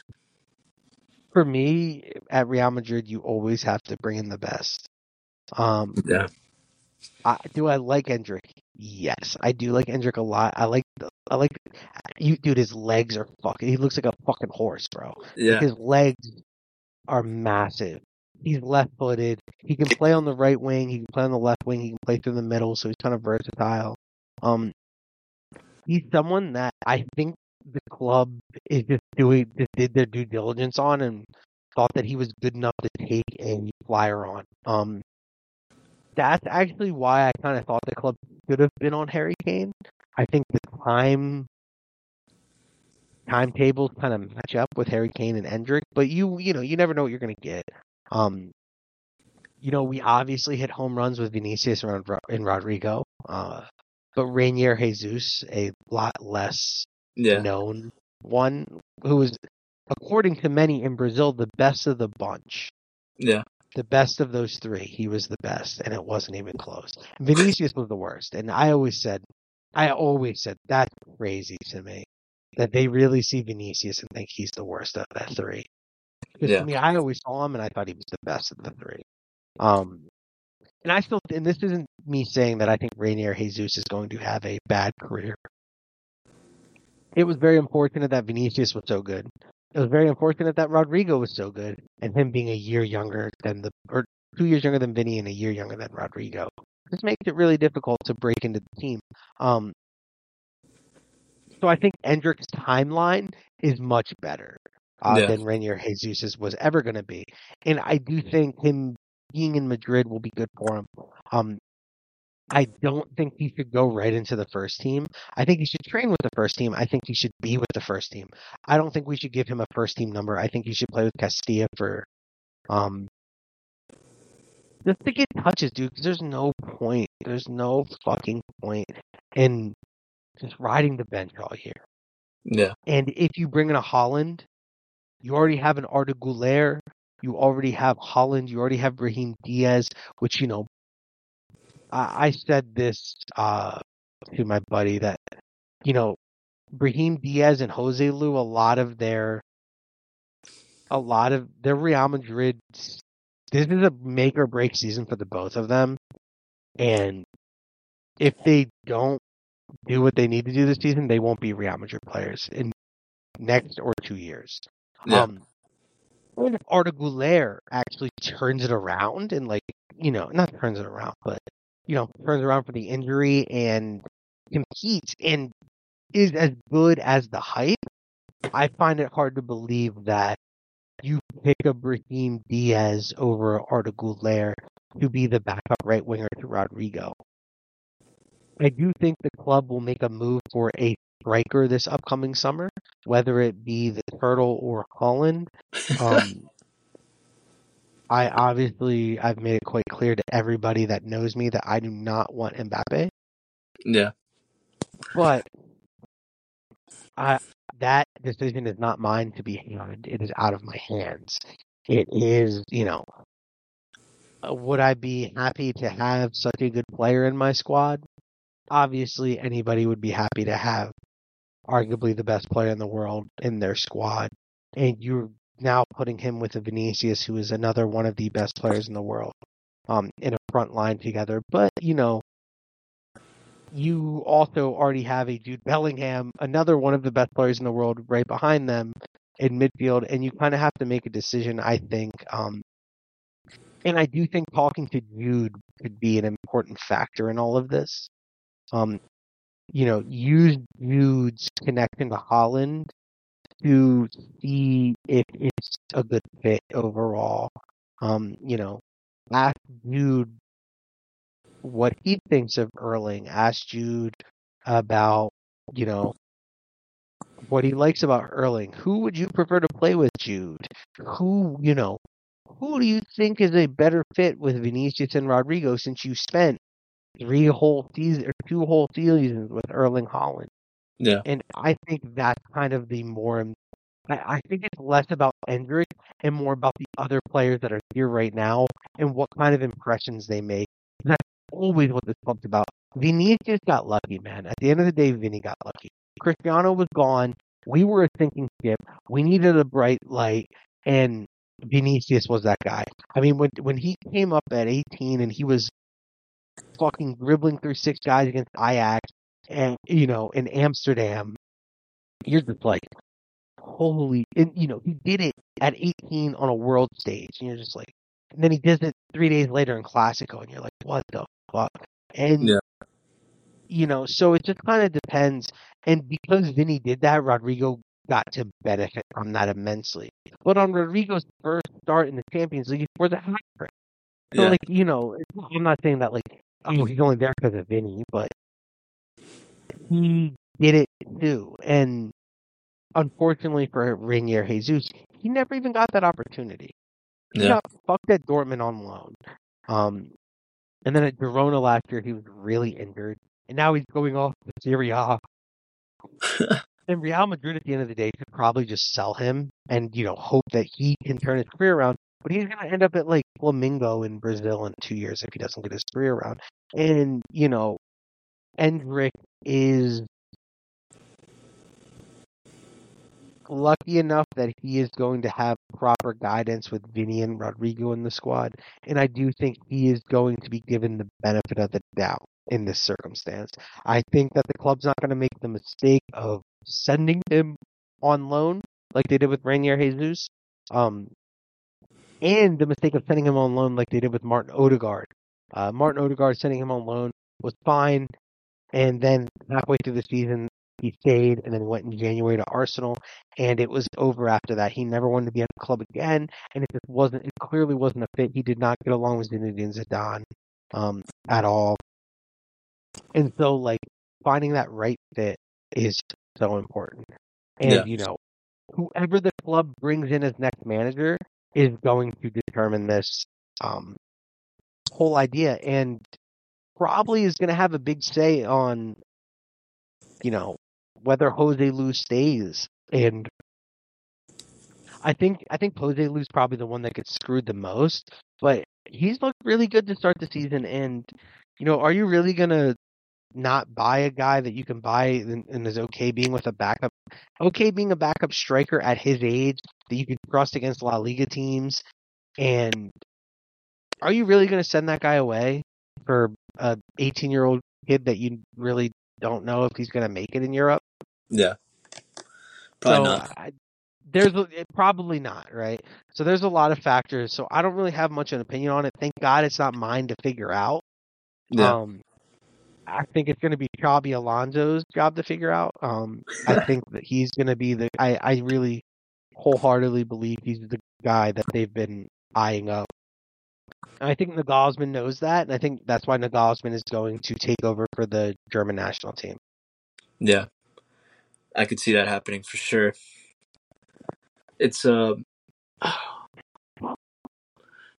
is like, from what I remember, I'm pretty sure he's the most hyped up out of these recent Brazilian crop, so to speak.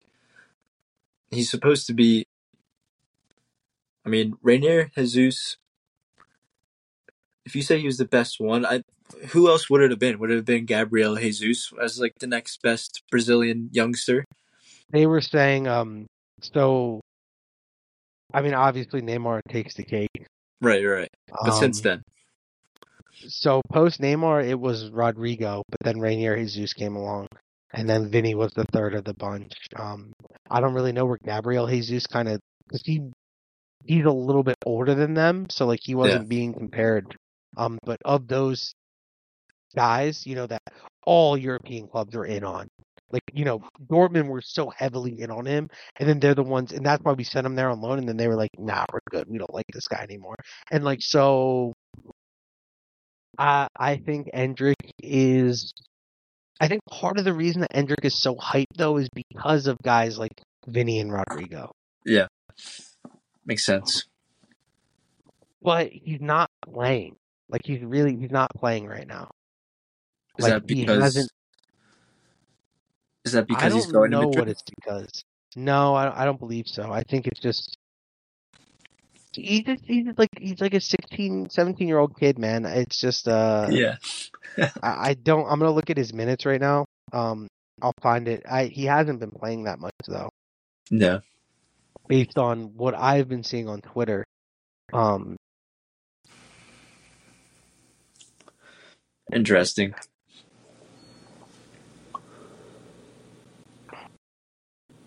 matches. I mean, So yeah, I don't even know. I don't really understand SofaScore that well. But like you said, at the end of the day, you took a chance on him, and if he doesn't pay off, you won't. It won't be that much of a net loss. And no, like Crystal Palace could buy him for 15 million, or Chelsea could buy him for 40. Still, like yeah. you have a Brazilian attacker from Madrid. He's gonna keep his price tag. It's like a Jeep Grand Cherokee, and So it looks like he's coming off the bench most games. yeah, Um, Yeah, he hasn't started. Like he played the last two games, but didn't start on the bench for the two games before that. Um, yeah, like I looked at the last five games and he hasn't started. I'm Yeah, guessing he's just young and he's playing for a Palmeiras team that is actually good and fighting for trophies, and I just think they're preferring to go for a more uh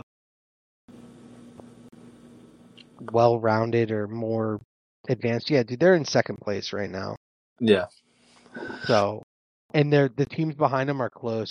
Gremio is 2 points back with one game in hand. Flamengo is 2 points back. Fluminense is 3 points back. But the team in first is 10 points ahead. So oh geez, yeah, they got But I don't really have much of an opinion on Endrick. I'm you know I don't tune into Brazilian Serie A, so I don't see him. I only see highlights and I see the pure raw talent there. And I think that is what you're buying. And yeah, there's nothing wrong with that. Especially when you paid 45 for Vinny, but he's worth like 180 now. Like yeah, even if Vinny was upset, like let's just say Vinny's upset. Your price tag that you paid for Vinny, Rodrigo, Rainier Jesus, and Endrick, you just got that all back by selling one of them.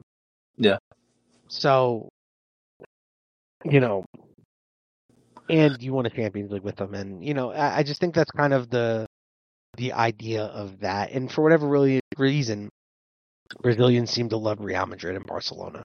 yeah. Don't know why, they just do. It's because it's the peak of soccer or football.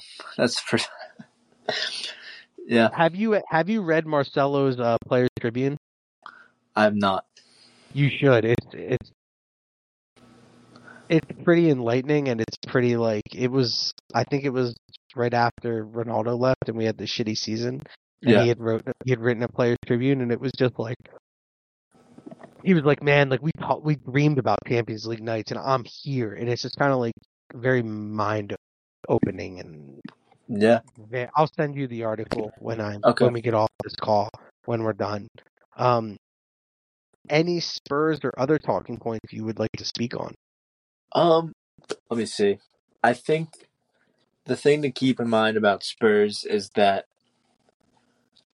we need to replace Kane's goal scoring. That is the most important part about losing him, quite obviously. And Hmm.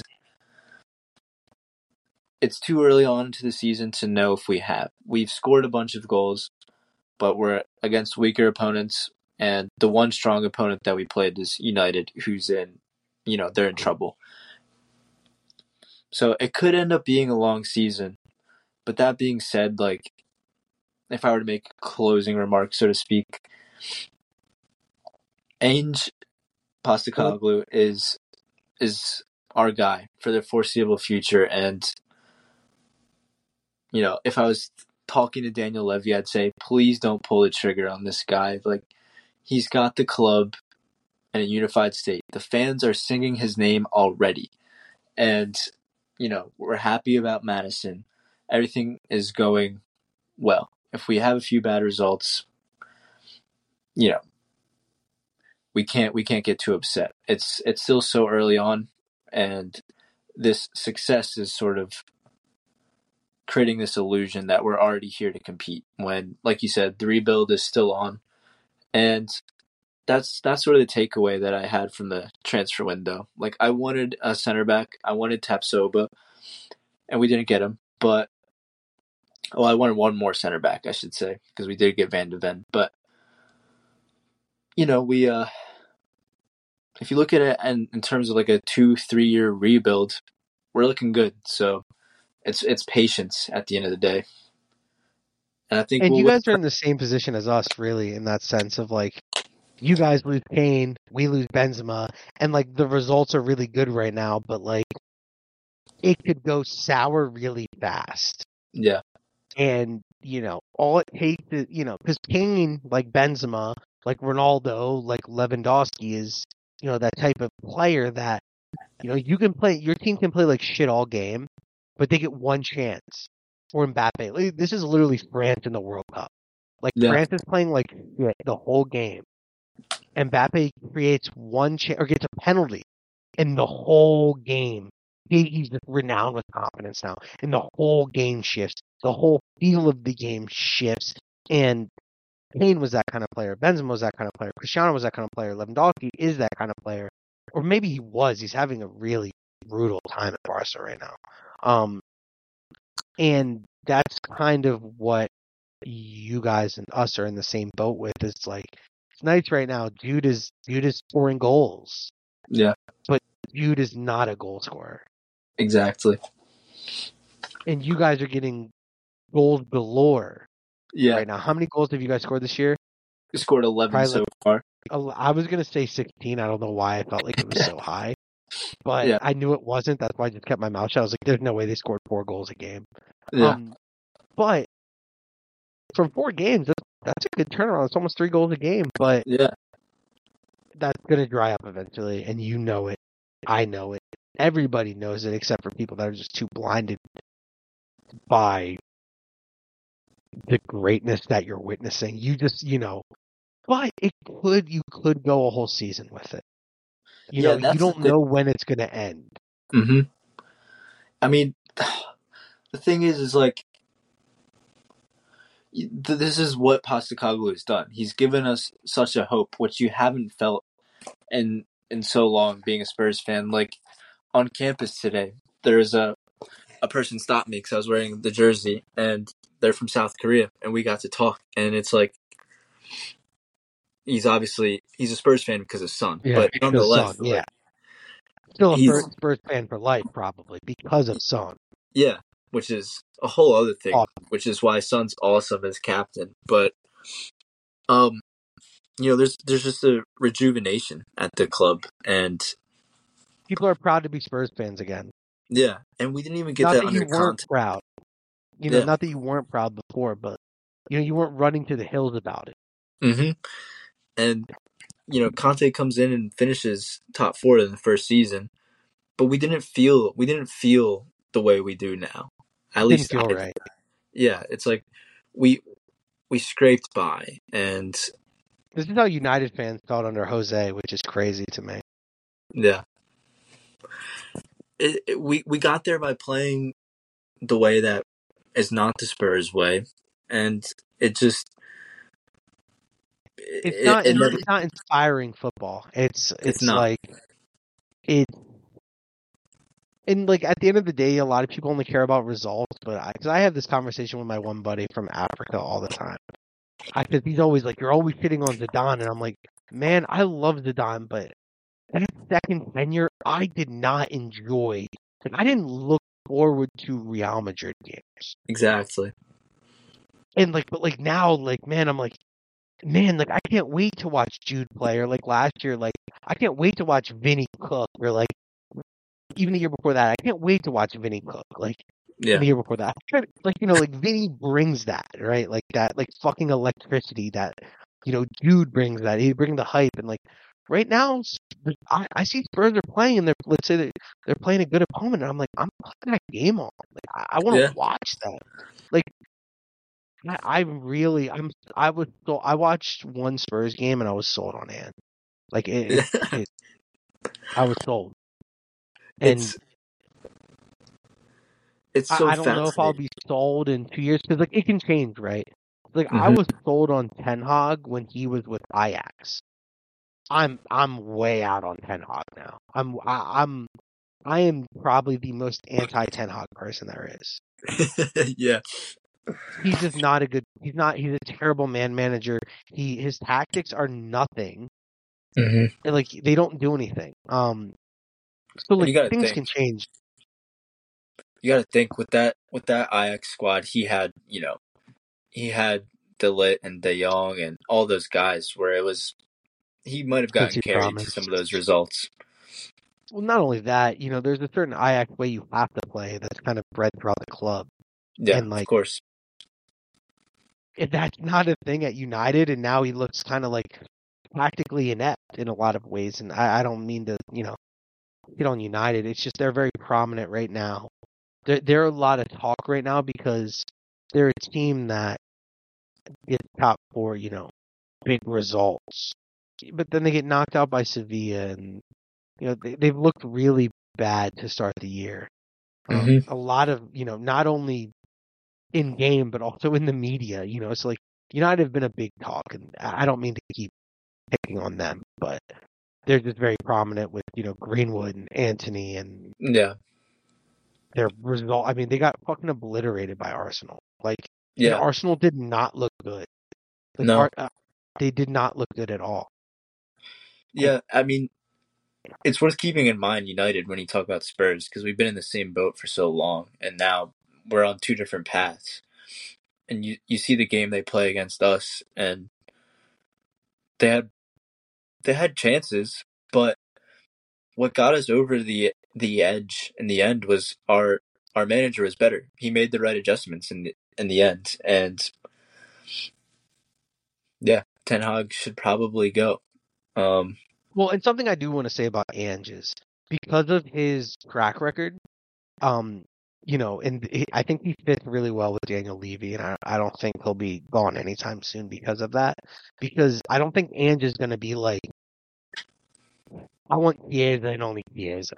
Like, go get me Chiesa from Juventus. Like, yeah, that's who I want. I don't care what you say. Um, I think Ange is going to be willing to work with, and this is something I wanted to bring up earlier, but we kept just switching topics and switching yeah, topics, and I wanted to talk about this. Is a lot of Premier clubs don't shop in the right markets, and it hurts them long term. Premier yeah, clubs should not be shopping from, you know, other Premier League clubs. Premier clubs should not be shopping from La Liga clubs. Premier clubs should not be shopping from. No, really, that's probably it. They probably shouldn't be shopping from Serie A much either. Um, they should be shopping in the Belgium league. They should be, who should be shopping. Who should be shopping from the Premier League and La Liga? City, Liverpool. I really think that's about it. You know, just like Real Madrid and Barcelona should be shopping from City, Liverpool, Chelsea. You need to take off the. You need to go get the good players from the second tier clubs. But the second tier clubs, what they do is they try to take players from the third tier clubs, and that's not what you do. yeah, You take players from the first tier clubs in smaller leagues. You go look at the Bundesliga, and you don't take from Bayern or Dortmund. You take from Leverkusen, or you take from Wolfsburg, like City did with Kevin De Bruyne, or like Real Madrid did with Mesut Ozil. You go to those smaller markets, and like, that's kind of my problem with the Premier League right now. And this isn't a shot at signing Brennan Johnson or James Madison. yeah, But you can find that player for much cheaper in a smaller league with maybe a higher ceiling. And to me, that's kind of, yeah, and I want to tie this back to Ange. Ange isn't going to have a problem doing that. He will go do that. Um, you know, I think someone that would actually fit would be like a Balogun.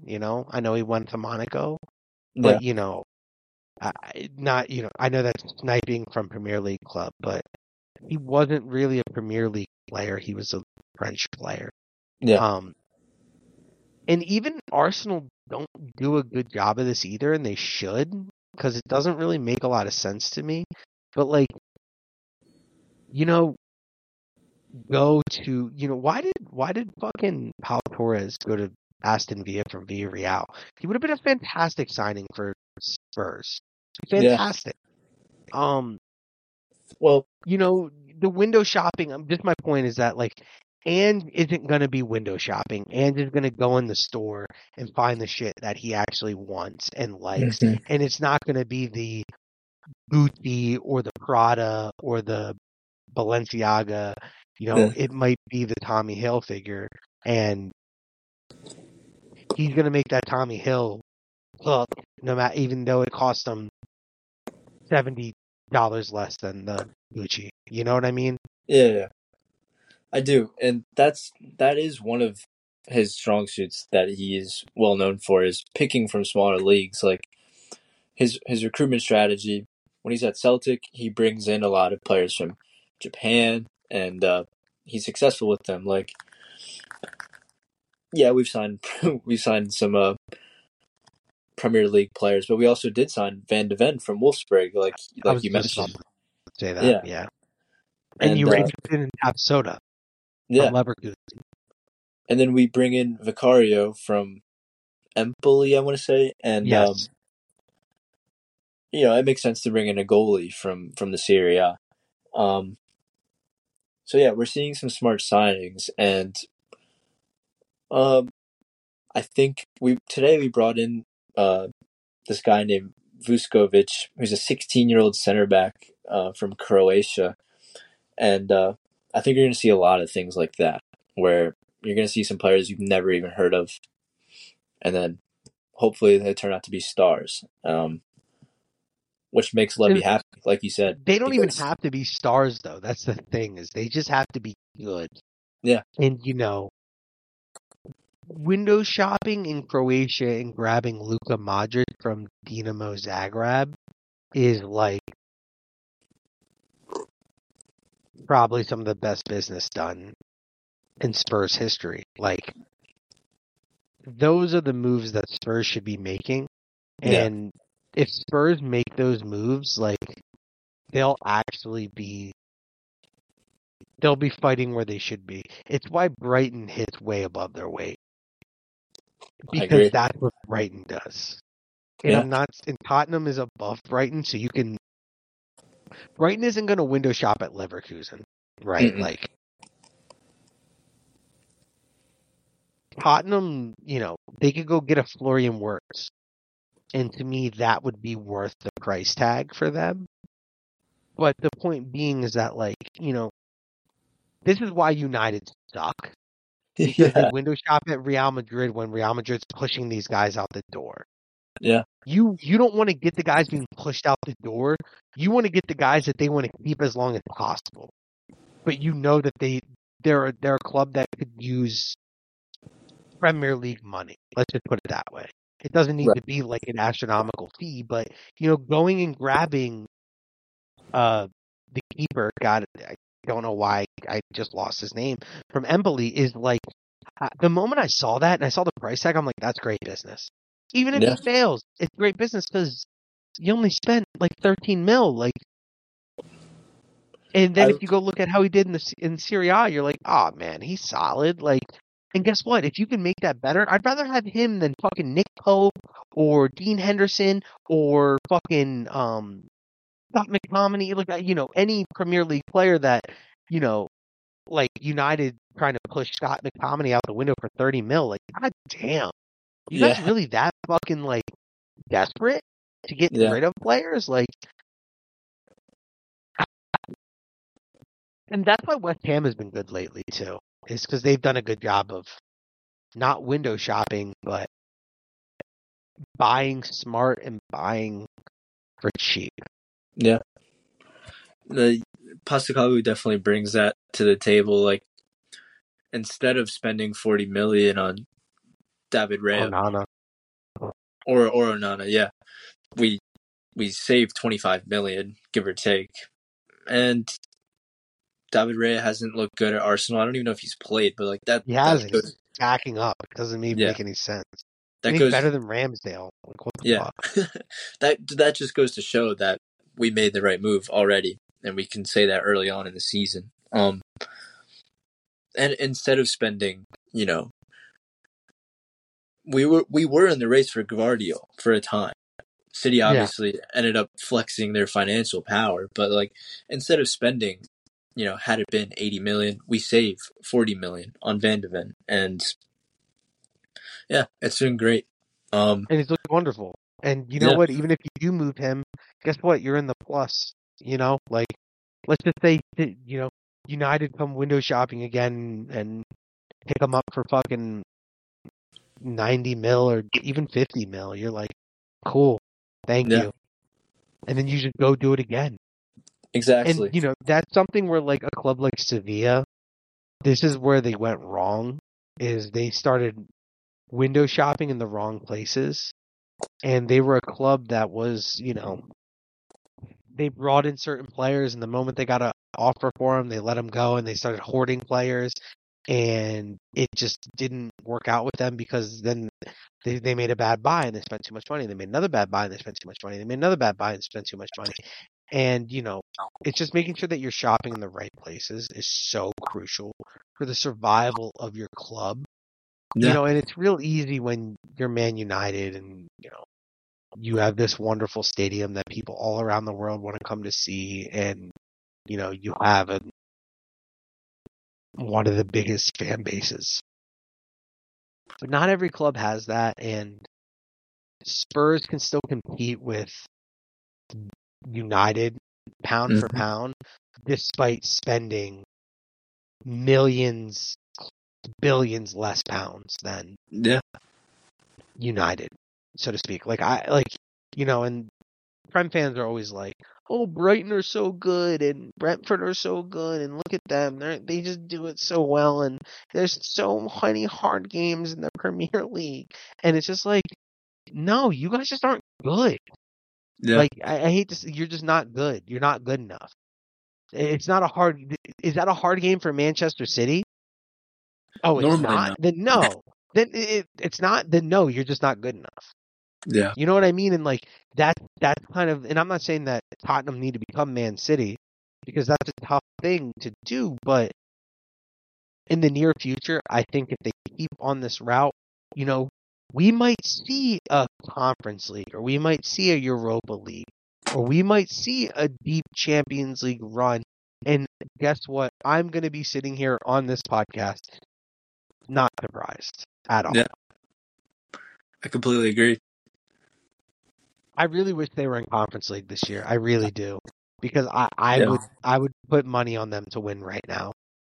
Yeah.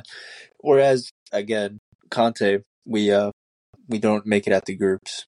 We did end up forfeiting, but his ego is too big. Anyways. Well, and we also don't know what kind of pressure Daniel Levy puts on him to maybe get out of that competition. Like, hey, the money's not worth it. Just get out. And maybe that's why he rotated heavy in Carabao Cup. We don't know what was said to him behind closed doors, unfortunately. And the thing is like, was that team probably good enough to beat Fulham? Yeah, for sure. Yeah. And this is like the tale as old as time for like Real Madrid. It's like we play all of our backups, and then we get to like the quarterfinals, and we're like, well, now it's time for starters to play. And then we should have just kept playing the backups because the backups were still good enough, and our starters just get whooped because like Athletic Club are like, nah, we want to win this competition because it's a big deal to them when it's not really a big deal to our players. And you need to make it a big deal to the players that are on the pitch. Like Tony Cruz doesn't care about the Copa del Rey. Yeah. He just doesn't. Yeah. But Danny Ceballos might, because he might be like, look, I'm, like last year he could have been like, look, this could be my last year at Madrid. Like, I don't know if they're going to offer me a new contract. Like, I want to win another trophy here before I leave, because if I go back to Real Betis, like, I don't know if I'm ever going to get this chance again to win a trophy. So that's something that I think Spurs need to think about, make decisions on, and do. And again, it's not a knock on Spurs. There's nothing wrong with that. But there is a hierarchy to clubs, and understanding your hierarchy is so important. Yeah. Because you can be like Man United and not understand your hierarchy at all, and think you're as good as Manchester City and you belong on that level, but you're not even close. Right. Yeah.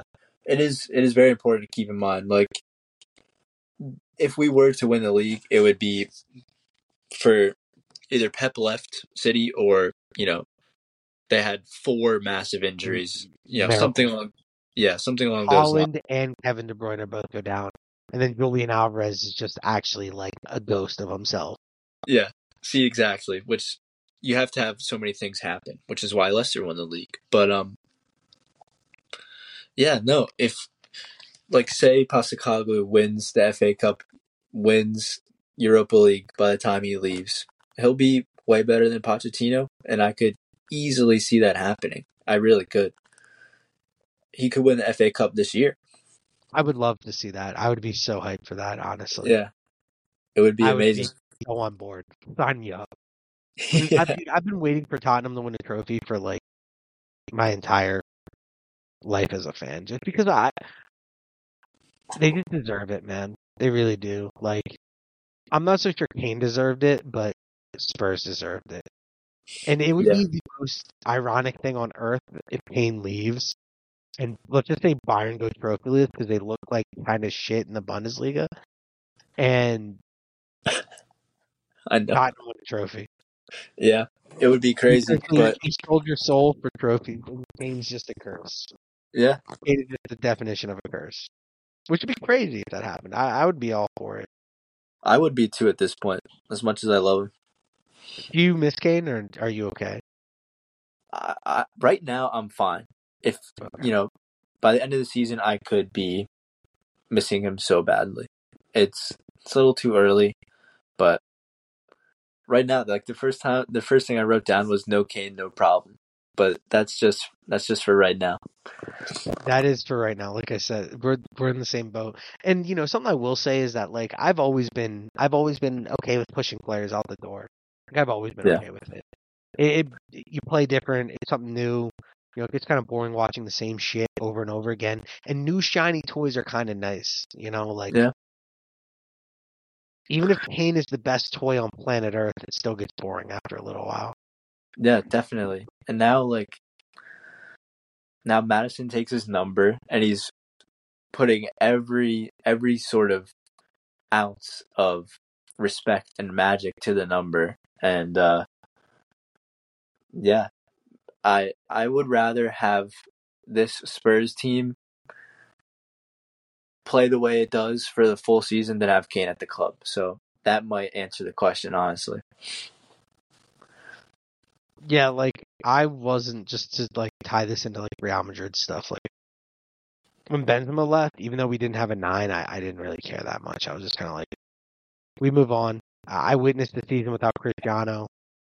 I I can go a season without Pets. Like it was fun. Yeah, Like I watched that guy play for so fucking long, man. My yeah, entire fandom, he been at the club. So it was definitely a change, and it's weird not having anyone wearing the number 9. Which based on La Liga rules is very even weirder. yeah, Because in La Liga, numbers 1 through 25, those numbers have to be worn if you have 25 first team players. But let's say you have 24 first team players, 9 can be left open. It is yeah. the first time in Real Madrid's history that the 9 has not been worn. Wow, Yeah, 121 years. wow, 1902. that's pretty crazy. That is really, I mean, when you really think about it, that's really crazy. Um, Any other talking points? We've been going on for a long time. Not that I hate Yeah, it, but I don't mind it at all, actually. But yeah. As far as Spurs goes, that's all I have left to say. Like, um, we're in a great spot. I like We, it. I like the way it looks. I like the yeah, look. I like the feel. I like the look. I like the team. I just I like the left back. I like mm-hmm. Oro. I like the midfield. I I'm becoming a Spurs fan again. Like Yeah, not that like I'm a fan. Like there's one club I support. It's Real Madrid. There's a second club I support. But if they're playing Real Madrid, I'm like, go to hell, Athletic Club. Then yeah, beyond that, it's just kind of like, who is playing for a certain team? Like, I'm a Leverkusen fan right now because of Xabi Alonso. Um, yeah, I like Brighton. I like Brentford because they use advanced metrics and advanced analytics to sign their players. Right now, I'm going to be tuning into a lot of Spurs games, and I haven't tuned into Spurs games since Pochettino. yeah. It's such a positive atmosphere. It's hard to dislike them right now. I think it's sort of like the way Arsenal was last season. Yeah, You view a lot of English media, and pretty much everyone was happy for Arsenal and enjoyed watching Arsenal, unless you were a Spurs fan. And now it's us. So it's amazing to see, and it feels like we're on the light side instead of the dark side now. It's great. and it's a different vibe than, it's nice going from Mourinho, Conte, whoever the fuck replaced Conte. I don't even remember his name. It's not even worth mentioning. To Ange, just like it kind of makes the bad years worthwhile Yeah, because it's so sweet at the end. yeah, definitely. We And stopped. like, now go. Sorry. You're fine. I was just saying we stopped trying to sign serial winners. Like that was Levy's goal for obviously Mourinho and Conte. He wanted to bring in a trophy. It just didn't work with the squad. You think about it, we have a very similar squad to the first day Mourinho stepped into Spurs, which was a long time ago now. And it just didn't work with those guys. We needed someone like Pochettino, and we've got him. And I think Postecoglou is a better tactician than Pochettino, and I think he's more of a character. He's more, I was gonna say he's good, man. He's funny. He's great with the media. Like yeah, he jokes around with them. He's funny. the, He's actually like down to earth.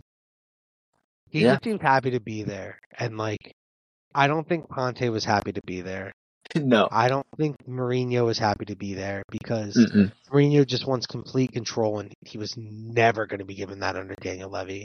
And so no, does Conte. Conte, both of them want complete control, which is why neither of them were happy. yeah, Um, so I don't really know why Levy signed them, knowing who they were, but hey man, it makes it sweeter at the end of the tunnel. It really does. And the moment you guys win a trophy, I could not be happier for you or Spurs fans worldwide because it's going to happen and it's going to happen soon. I would bet money on it, and it's going to be under Ange. I really believe that wholeheartedly. yeah, man, me too. He's that guy. Yeah, The he's vibe our is too guy. good. If if if if he doesn't win a trophy, I will genuinely be dumbfounded.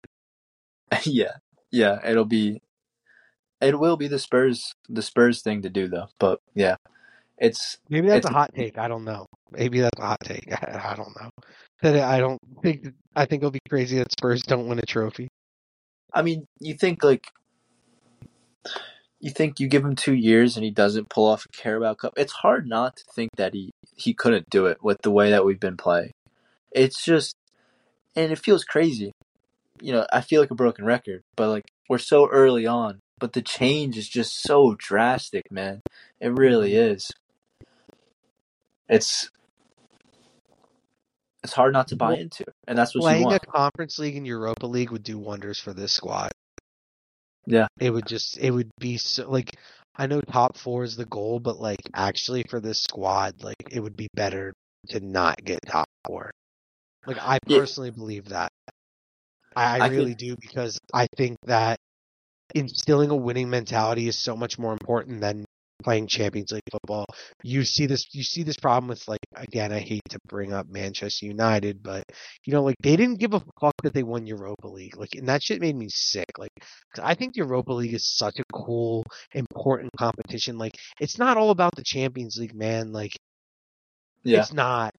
And like the Conference League is such a cool concept where you get like a Club Rouge who was playing UCL football like literally last season, bro, they're gonna wipe the Conference League because they're just too good, and it's gonna be wonderful to see a Belgium team bring home European superware.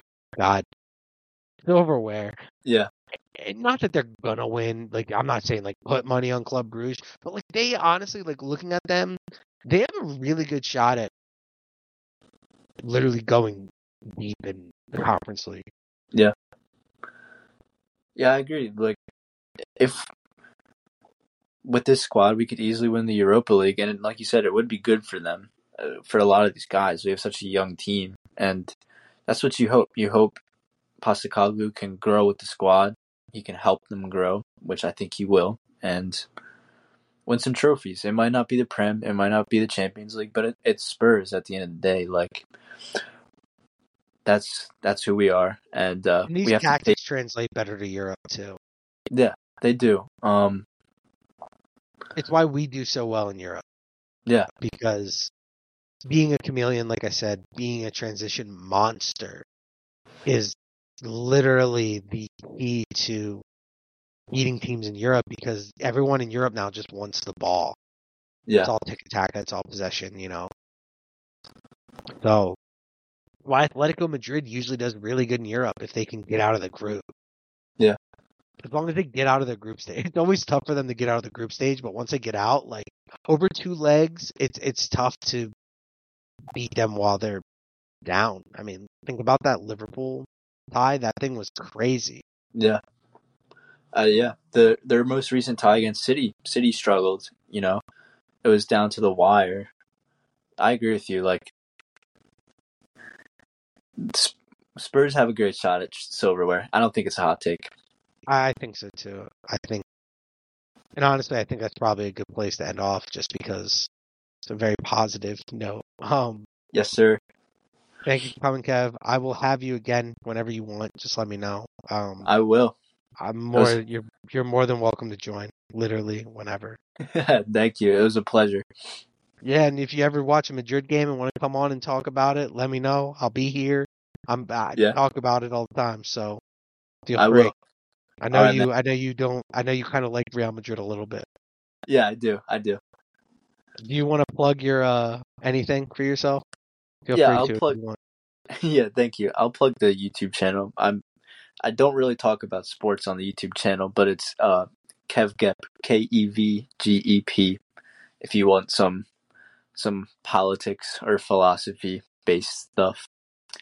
I did make a video about Neymar, so He did. I watched it. It was solid, very solid. Would 10 thank out you. of 10 would recommend.